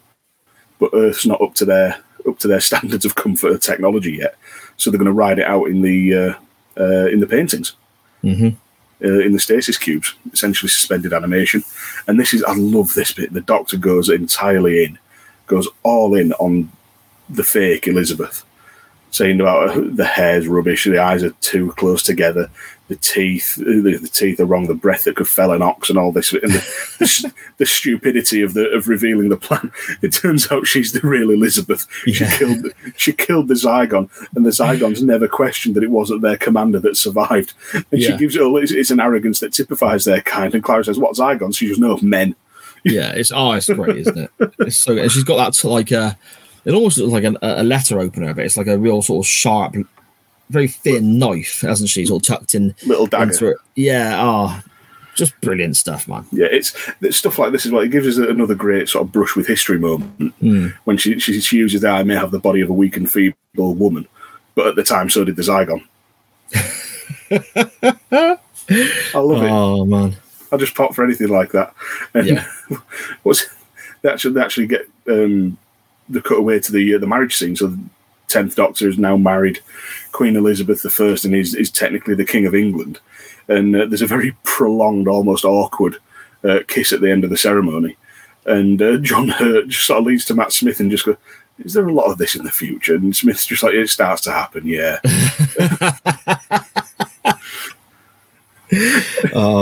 Again, it makes you think how much has happened since when, I suppose, in the timeline, John Hurt was the War Doctor was the Doctor or whatever.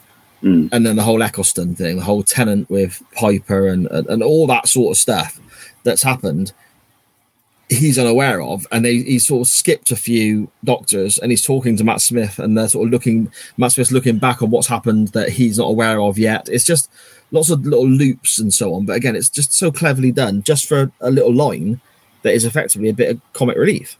Yeah, it is. Yeah, it's brilliant. And then we find out what the Doctor did that pissed off Queen Elizabeth. Because he gets in the TARDIS, says he'll be right back, and he pretty much just fucks off. Yeah. He ran out on Queen Elizabeth I. Yeah. I wonder if that's why she never married. I wonder if that's why she pretty much stayed single, because she was actually already married and we didn't know about it. She was just married to an alien. I choose to believe the Doctor's real and that is the exact reason why she never married. Yeah. I'm going to go along with that, mate. I'm going to go along with that. There's another brilliant crossover bit as well now, when they're all in the TARDIS, and it's Tennant's TARDIS, so it's all dark and it's got the sort of the weird swirling support beams and all of that, and Smith calls it his grunge face. But we get like a weird sort of staticky glitch, and then we've got the round things. Yeah. From the original TARDIS, because the round things. I love the round things. What are the round things? No idea. So I can answer a bit of that. There's a Colin Baker episode that I caught completely by chance where he's trying to fix the TARDIS because he can't always control exactly where the TARDIS is going. And to do this, they turn, like if you imagine the control room, they go out a door. As you're looking at it, they go out a door to sort of the top right of the control room. There's a little corridor, and there's more of the round things, as they refer to them as, that they're open. And there's just a shit ton of wires behind them. And he's working away on these wires, and things are shorting out and so on. And that's what those particular round things are. And they pop open just like a little cupboard. Oh, nice. Yeah, that's obviously going to be different, for other occasions, and other round things will be containing other round things, I guess. They won't all be the same, I'm guessing. But yeah, on that occasion, the two he had open were all little bits and bobs of motherboard, computer, and cables, and he was trying to fix the TARDIS. So. Oh, fair enough. That's cool. I like that. Yeah. But the looking to get back to the Black Archive in the present day, but they can't because it's TARDIS proof. You've got the Zygon humans admiring the stuff in the Black Archive, saying they could conquer the Earth in a day with it. We get Kate, the real Kate Stewart, walks in and says, "We're not armed, you can relax." And then the Zygon looks and says, "We are armed, you may not." Kate says she's going to make herself comfy, and the Zygon says, "You don't mind if I do too," and basically morphs into Kate Stewart again. At which point I got all proud of myself because I finally thought to call that Zygon who turns into Kate Stewart the Duplicate. The Duplicate. That's good. That is good. I'm so happy with that. I'm having that. That's good. Yeah, so Kate and Duplicate sat opposite each other. There's a nuclear warhead under London that's designed as a fail-safe if the Black Archive falls into the wrong hands. It's voice activated so they can both start and stop the detonation. And, they're countermanding each other and all the rest of it. And turns out there's a hotline straight to the TARDIS. Space-time telegraph, a gift from the Doctor to the Brigadier. And the Doctor's there saying, "Please tell me you're not about to do something unbelievably stupid."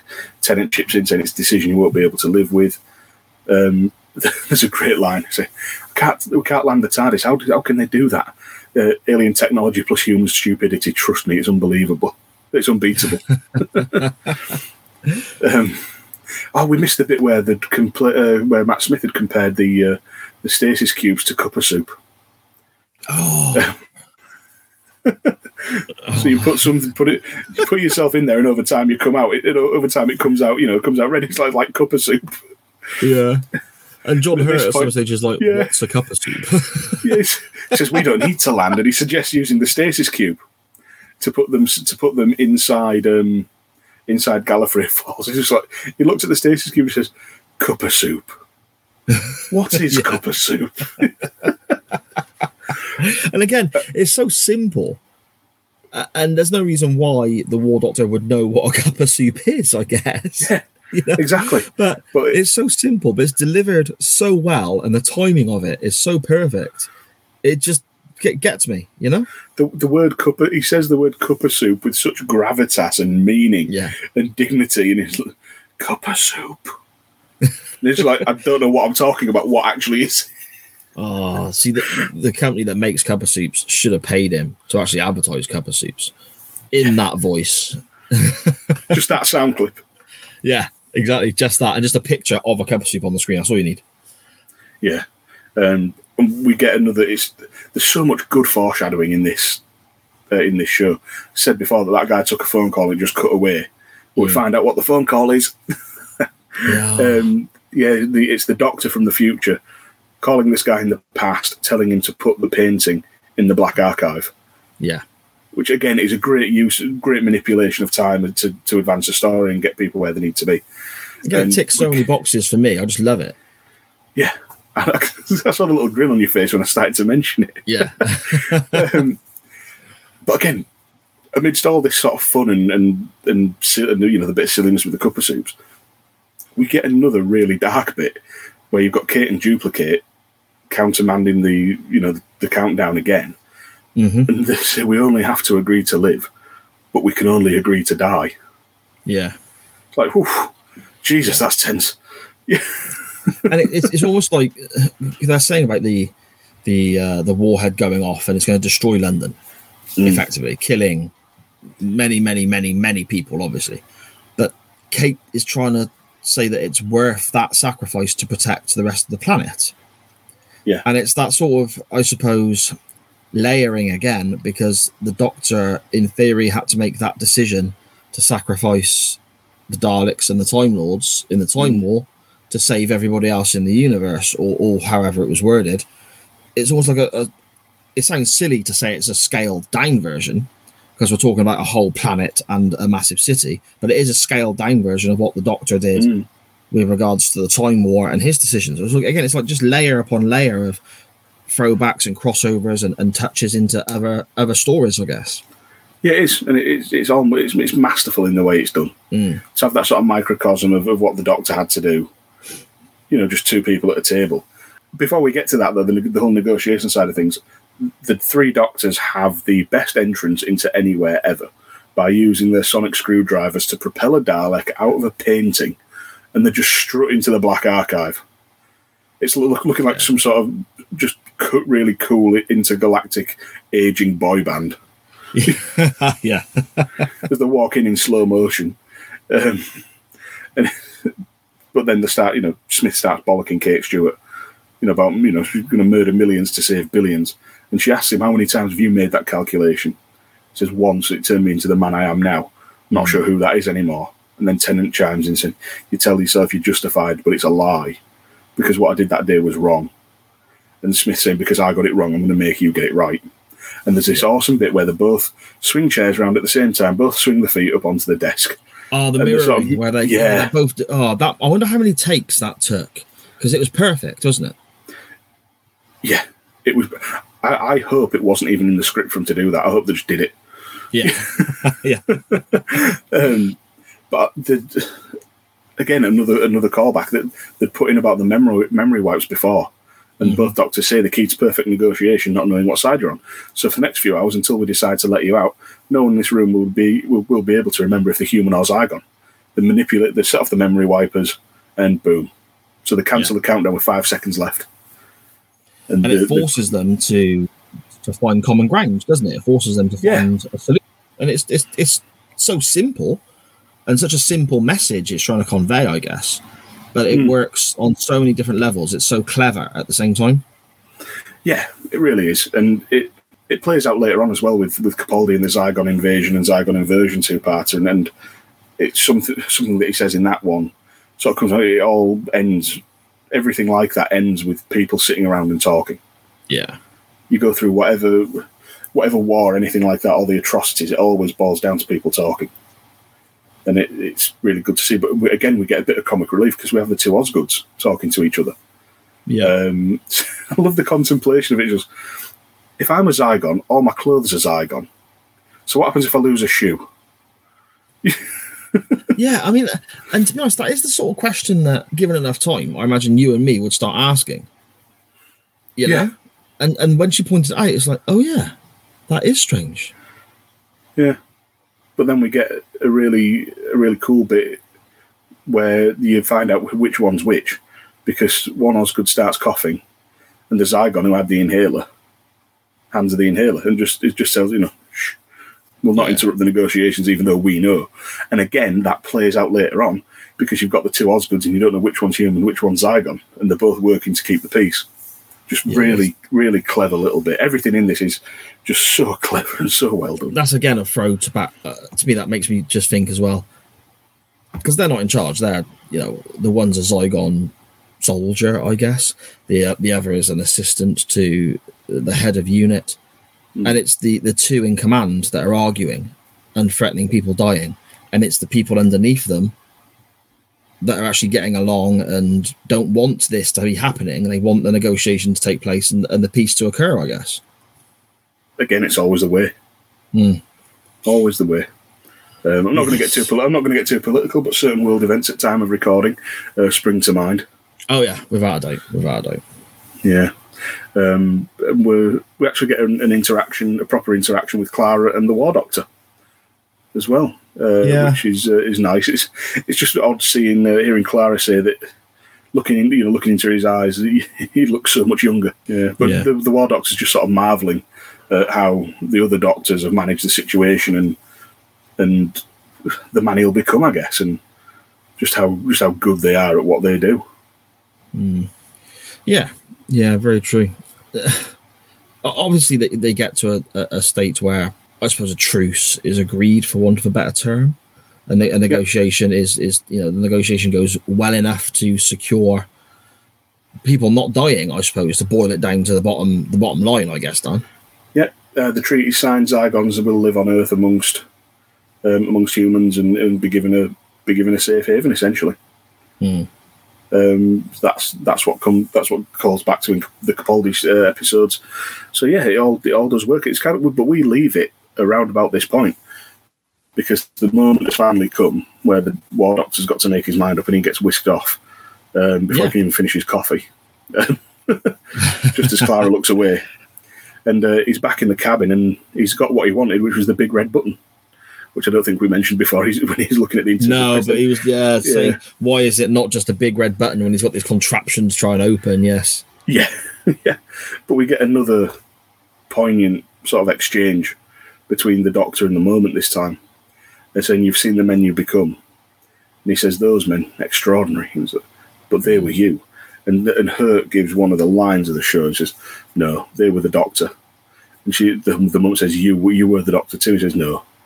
Great men are forged in fire. It is the privilege of lesser men to light the flame." Yeah. Absolutely love that line, especially delivered by John Hurt. Yeah. Just brilliant. And then this is a really nice exchange as well, because the Moment then says, "You know the sound the TARDIS makes, that wheezing and groaning? That sound brings hope wherever it goes." And the War Doctor looks sort of wistful, doesn't he? He's like, "I'd like to think it does." Because he knows he's about to do something horrible. Yeah. And then the Moment says, "To anyone who hears it, Doctor, anyone, however lost, even you." And you hear the TARDIS noise, and then there's Smith and Tennant there, and you're just like, yes! Yeah, and the two TARDISes, shit's going to go down. The two TARDISes next to each other, one looking a bit tatty and one looking a bit sun damaged, I suppose, would be one way to describe it, wouldn't it? The paint has faded. And the other one next to it looking a bit fresher and a bit sharper and so on. I always like seeing the comparisons, because if you look from Doctor to Doctor, TARDIS to TARDIS, you don't always notice the big differences until they're literally right next to each other, because ultimately you're looking at the same blue box, aren't you? Yeah. But you look at each Doctor's TARDIS was always ever so slightly different, and I like looking at those comparisons as well. Yeah, I was like, you notice how much bigger it's getting as well, the TARDIS, as it goes along. But it's just a real, uplifting moment. You're like, oh, God, something's going to happen. They're going to stop it or do something. And, the Tennant's there saying these events should be time-locked. We shouldn't even be here. Something let us through. And it's the Moment who let them through. Yeah. Because this weapon of great power has let them through, and Hurt's trying to tell them to go back. Go back to your lives, be the Doctor he couldn't be, make it worthwhile. And Tennant and Smith both get the chance to effectively make peace with themselves, saying all those years burying you in my memory, pretending you didn't exist, keeping you a secret, pretending you weren't the Doctor when you were the Doctor more than anybody else, because the War Doctor was the Doctor on the day it wasn't possible to get it right. And they said, but this time you don't have to do it alone. And John Hurt stands there and he just sort of bows his head. And it's like he's been sort of ignoring the gravity of what he's doing. And he almost gets choked up as he thanks them both. And I thought that was a really, really powerful moment. Because it's just, I think we've all been at points in our lives where we've gone through something, or something's happened, or we've had to do something that we didn't necessarily want to, or that was a really difficult situation, and it would have been so much easier if somebody was there to share the load, or to at least just to help you through, or at least understand. So maybe I'm thinking too deep into it. No, I don't think you are. It's just a really cool thing that the Doctor has been able to go back and effectively help himself at this point. Yeah, and the way John Hurt, for want of a better term, my limited vocabulary is going to fail me now, but I'm going to enter and dip my toe into sort of wrestling terms, I guess. The way John Hurt kind of sells that moment, it's very subtle. There's not a big dramatic kind of gesture. There's no huge level of over the top acting or anything like that. It's just changing his body shape, his body attitude, I guess, his body language. Makes such a difference from one moment to the next. Yeah, he sort of bows his head as if he's going to start crying, and that little choke in his voice, and he just says, and all he can say is thank you. Yeah, and it's fantastic. So simple again, but so powerful. Yeah, really is. And another powerful bit is the follow that up with saying, what we do today is not out of fear or hatred. It is done because there is no other way, and it's done in the name of the many lives that we are failing to save. And you get a shot in that whole sentence, that whole spiel, and Clara's just stood there silently crying. Yeah, she's got an opinion on, as well, isn't it? Yeah, she's got an opinion on this, but she knows his past. She knows the Doctor's past, and she doesn't want to interfere until Matt Smith looks around and basically calls her out and says, "What is it?" And she says to me, you told me how you wiped out your own people. I just never pictured you doing it, meaning the Matt Smith version of the Doctor. And this is the point where the moment starts projecting images of Gallifrey dying and burning. And again, very, very powerful. Saying the kids running up, like images of children and their teddy bears on the floor, and again, I keep using the same term, but it's such a simple image. A child running scared, and it's dropped its teddy, but not going back for it, and so on. But especially, you've got your nieces, I've got my kids, and so on. You know how kids are attached to certain toys and all this sort of stuff. They have their favourites. It's such a powerful, striking image again, but yet so simple to get that emotion out of you. Yeah, it really is. And you get Clara again being sort of the voice of reason, or the voice of Matt Smith's conscience, where she's saying, look at the three of you. The warrior, which is John Hurt, the hero, which is Tennant, says, and you. And Smith's questioning who he is. Who am I? Have you really forgotten? Yes, maybe, yes. She says, we've got enough warriors, any idiot could be a hero. And Smith is completely lost at this point. He doesn't know what to do. And she says, you do what you always do. Do what you've always done. Be a doctor. And she says, you told me the name you chose was a promise. What was the promise? And makes the Doctor recount it. Never cruel or cowardly. Never give up, never give in. And it's all that sort of very powerful, poignant, again, gravitas of the whole situation, and you can almost feel a weight almost descends on the scene at that point. The mood changes, definitely. Yeah, it brings the mood, darkens the mood so much, but it just makes the light bulb moment that comes up now all the brighter. Yeah, because this is the point. This is the Doctor's lowest moment. He's going to burn 2.47 billion children because allegedly there's no other way. But then the moment brings them back and they all start getting the same idea. So Tennant's saying, we're going to change our personal history. And Smith's like, no, I'm suggesting something far worse. I've had 400 years to think about this and I've changed my mind. So puts the big red button away. Hurt points out there's still a billion Daleks up there attacking. And Tennant says, but there's something they don't know. Smith says if they did, they'd call for reinforcement. Says, what don't they know? Says, this time there are three of us. Yeah. 3 Doctors against a billion Daleks. Yeah, and they all get the same idea at the same time. Basically, they're going to... sorry, before we get to that, there's a great moment where John Hurt saying she didn't just show me any old future, showed me the exact future I needed to see. Bad wolf girl, I could kiss you. And Billy Piper's just sat there and just like, yep, that's going to happen. And Tennant's just like, did you just say bad wolf? Yeah. And it just gets glossed over. Because basically what they're going to do is get the stasis cubes and try and freeze Gallifrey. And then the Daleks will get caught in their own crossfire and destroy themselves effectively. And this comes to effectively my favourite part of the whole episode, or second favourite part of the whole episode. Second favourite part of the whole episode, where they basically say that they're contacting the Gallifrey High Council to say they've got a plan. It's not a very good one. we have a plan, a fairly terrible one that almost certainly won't work. Yeah. And they say that basically 3 TARDISes aren't enough to pull this off. And they said, well, they've been planning for this for much longer. The calculations alone would take hundreds of years, but I started a long time ago. And then you see William Hartnell in the TARDIS, and then Patrick Troughton and all the other TARDISes come flying. Oh, absolutely the voice, fantastic! All the old voices, all the old faces, and then they even clip in Eccleston. I can't remember which episode it's from, but it just goes from an X trick. Yeah, and that is directly clipped from one of the old episodes that he was in. Yeah, I remember.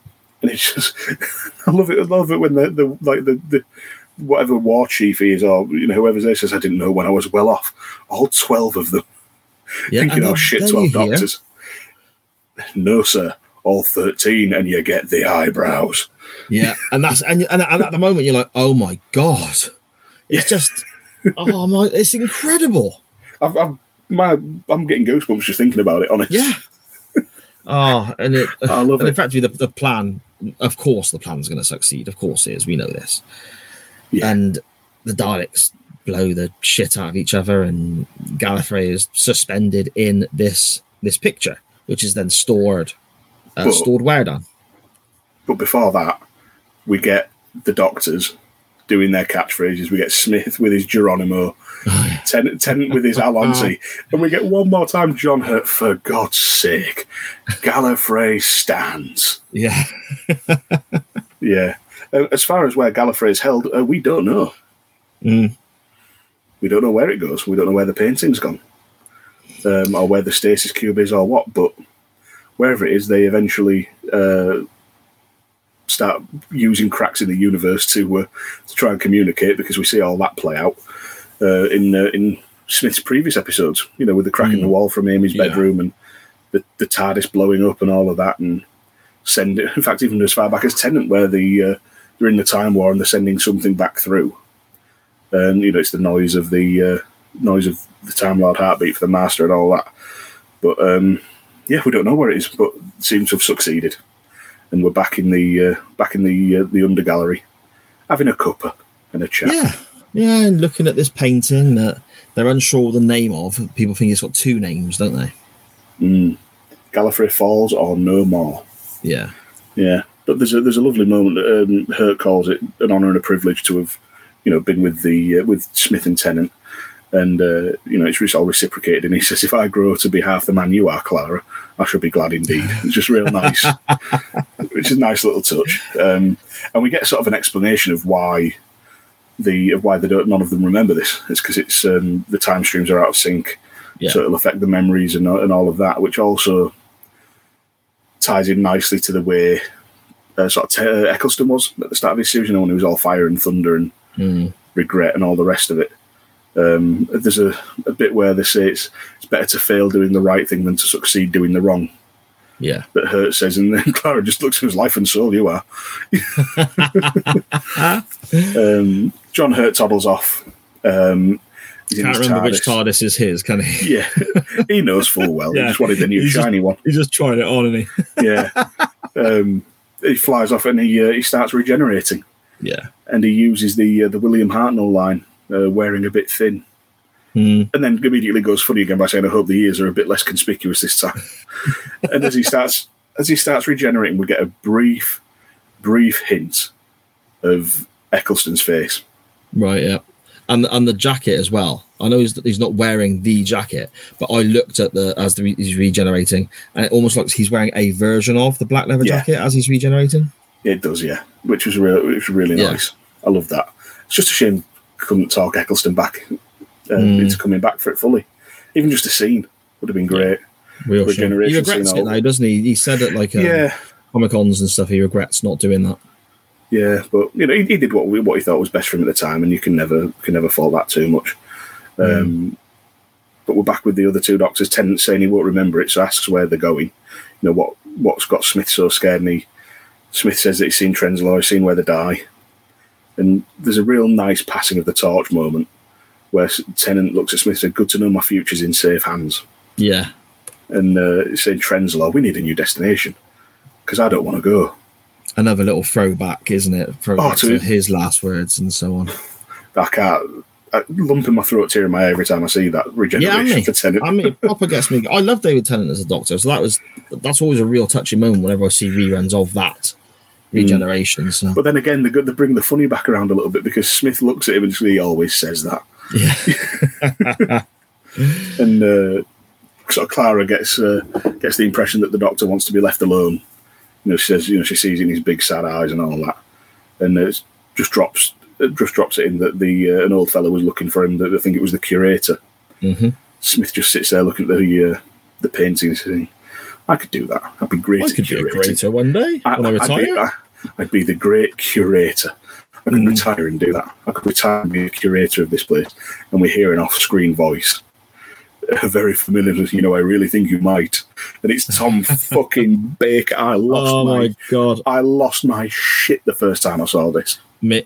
As soon as I heard that voice, I was just like, "Oh my god!" Like, yelling virtually.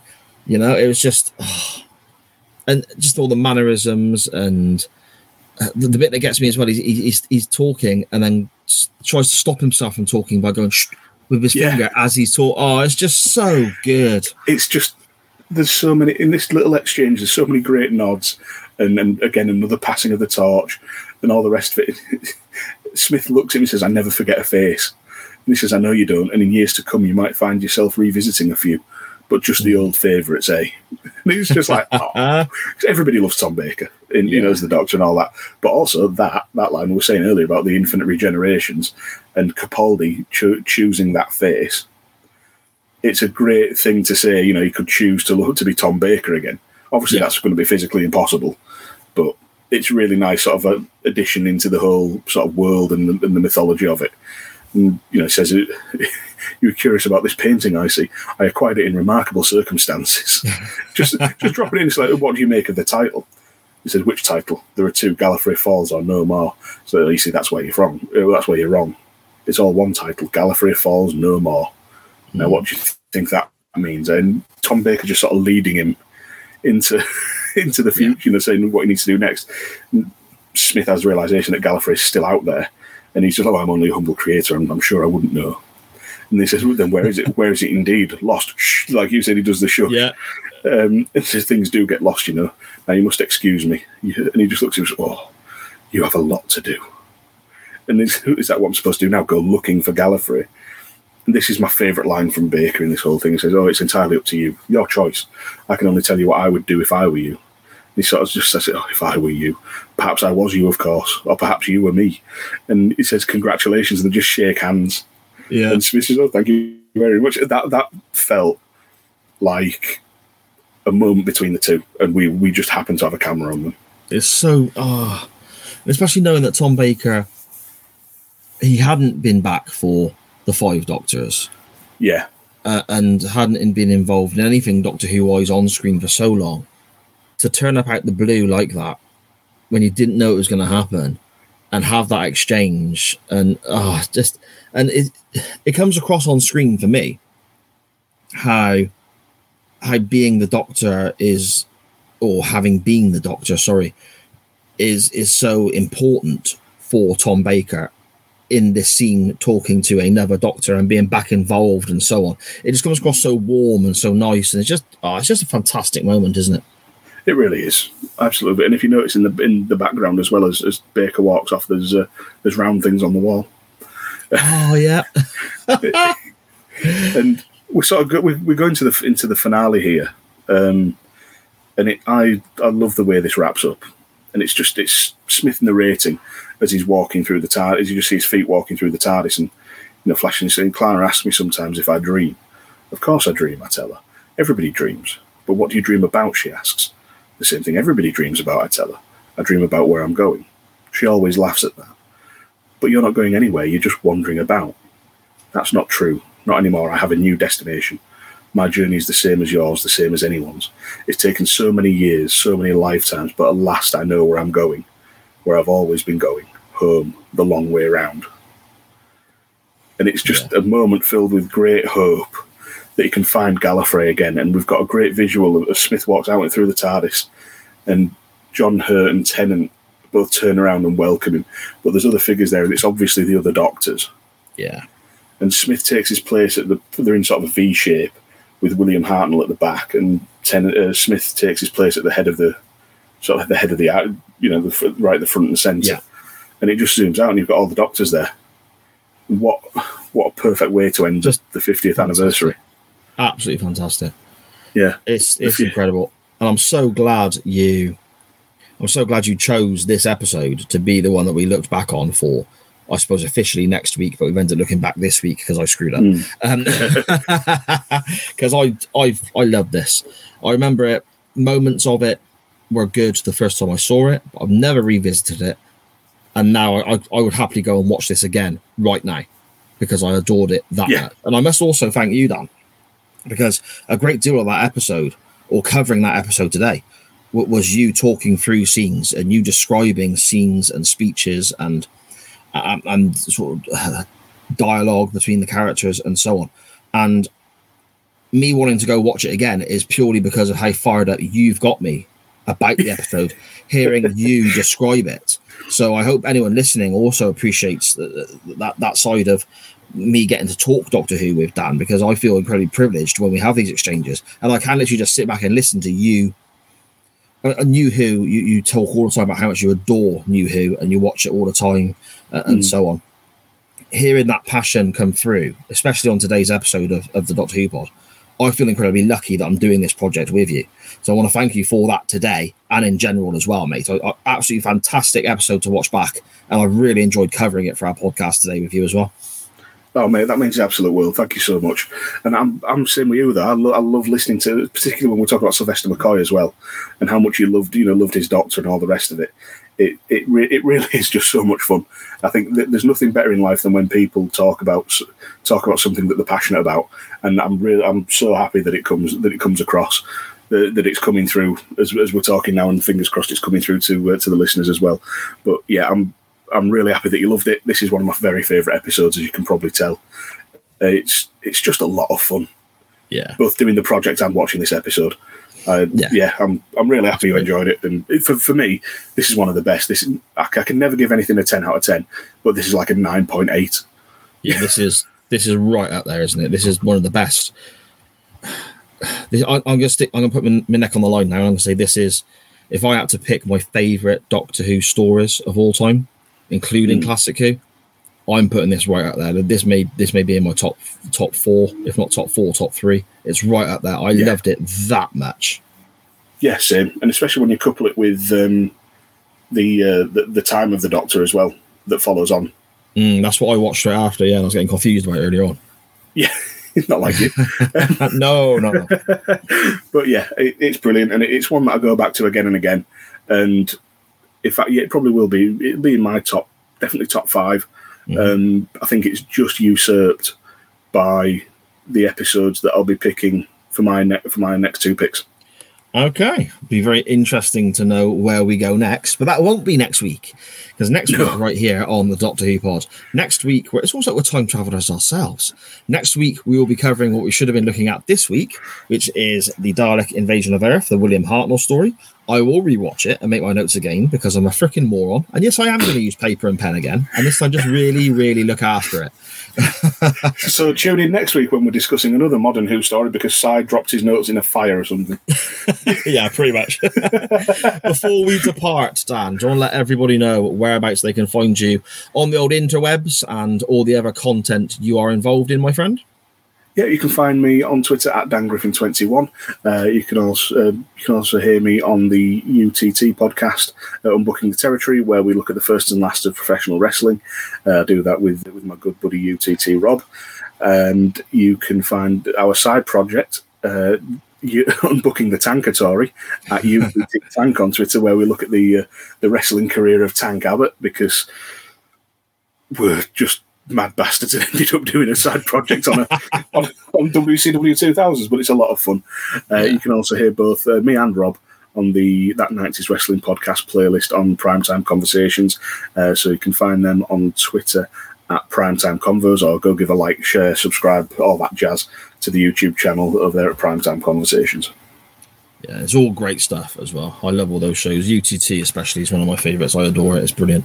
And it's just a really unique take on the stuff you're covering for the season 2 with regards to game shows and the rock and wrestling cartoon and all this sort of stuff. Yeah. It's great. It's just brilliant hearing it all, you know. Cheers. Yeah, it's always anything that can fit into a first and last. So we're going to be, just a sneak peek, some point in the future, we will be looking at the weakest link episodes that did in the early 2000s. Where you had Kane there in full gear. Yeah. Getting ripped apart by Anne Robinson. Oh, man, that's something to look forward to right there, I'll tell you that. You can find me on Twitter at SJPWords, and the group on Facebook you want to find is SJP All the Shows and Info. Following both of those, or following one of those, will give you links to all the shows I'm involved in, whether that's this one here or Chain Wrestling that I do live on a Monday night with a podcast version coming out later in the week. Nitro Nights, looking back on WCW one show at a time, and The Waiting Room, a podcast about another time travel show quantum leap from the 80s and early 90s, recording season 2 at the moment. It will be with you very, very soon. Really excited about that. But season 1 is still there as well. Links to all those shows available, as I said, at SJP Words. However, most importantly, you can follow this show at the Doctor Who Pod. That's at the DRWHOPOD, at the Doctor Who Pod on Facebook and Twitter. Chuck us a follow. Let us know what you think. Obviously, we're fast accelerating through season 1 of this show. Season 2, we have numerous ideas, guests coming on, guests picking their stories they want to look at, Dan picking classic Who, me picking stuff from new Who, all sorts of stuff jumbling around, loads of ideas we're discussing that we'll probably forget about and just carry on talking amongst ourselves. But either way, whatever happens, we will be talking nonsense about Doctor Who. Exactly. At the Doctor Who Pod. Dan, I've had a fantastic time, mate, and I really look forward to finally, at long last, covering the Dalek Invasion of Earth with you for next week's show. I cannot wait. It's been longer than waiting for Veer Mahan to show up on Raw. I'll speak to you next week, my friend. Speak to you soon, bud. Take care. And to everyone else, thank you for listening.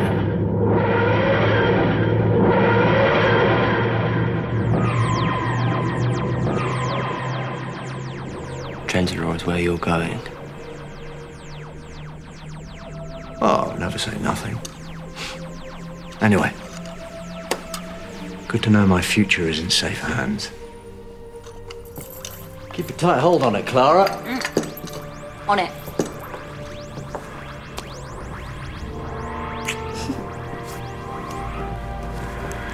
Trends are more. We need a new destination because I don't want to go.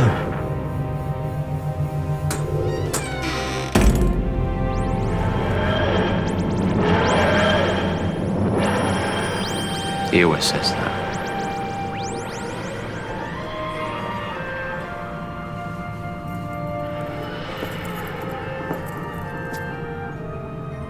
Need a moment alone with your painting? How did you know? Those big sad eyes.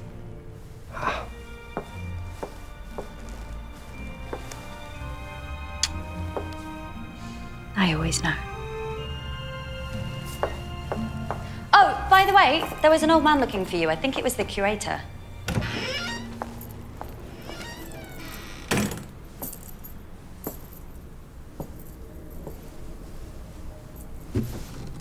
I could be a curator. I'd be great at curating. I'd be the great curator. I could retire and do that. I could retire and be the curator of this place. You know, I really think you might.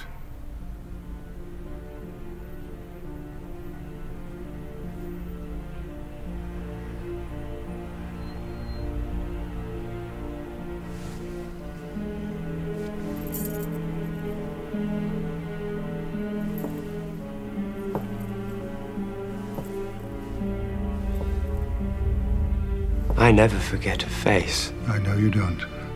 And in years to come, you might find yourself revisiting a few, but just the old favorites, eh? You were curious about this painting, I think. I acquired it in remarkable circumstances. What do you make of the title? Well, which title there's two? No More. Or Gallifrey Falls. Oh, you see, that's where everybody's wrong. It's all one title. Gallifrey Falls No More. Now, what would you think that means, eh? The Gallifrey didn't fall. It worked. It's still out there. I'm only a humble curator. I'm sure I wouldn't doubt. Then where is it? Where is it indeed? Yes. Lost. Shh. Perhaps. Things do get lost, you know. Now you must excuse me. Oh, you have a lot to do. Do I? Is that what I'm supposed to do now? Go looking for Gallifrey? Well, it's entirely up to you. Your choice. I can only tell you what I would do. If I were you... Oh, if I were you. Oh, perhaps I was you, of course. Or perhaps you are me. Yeah. Congratulations. Thank you very much. Or perhaps it doesn't matter either way. Who knows? Who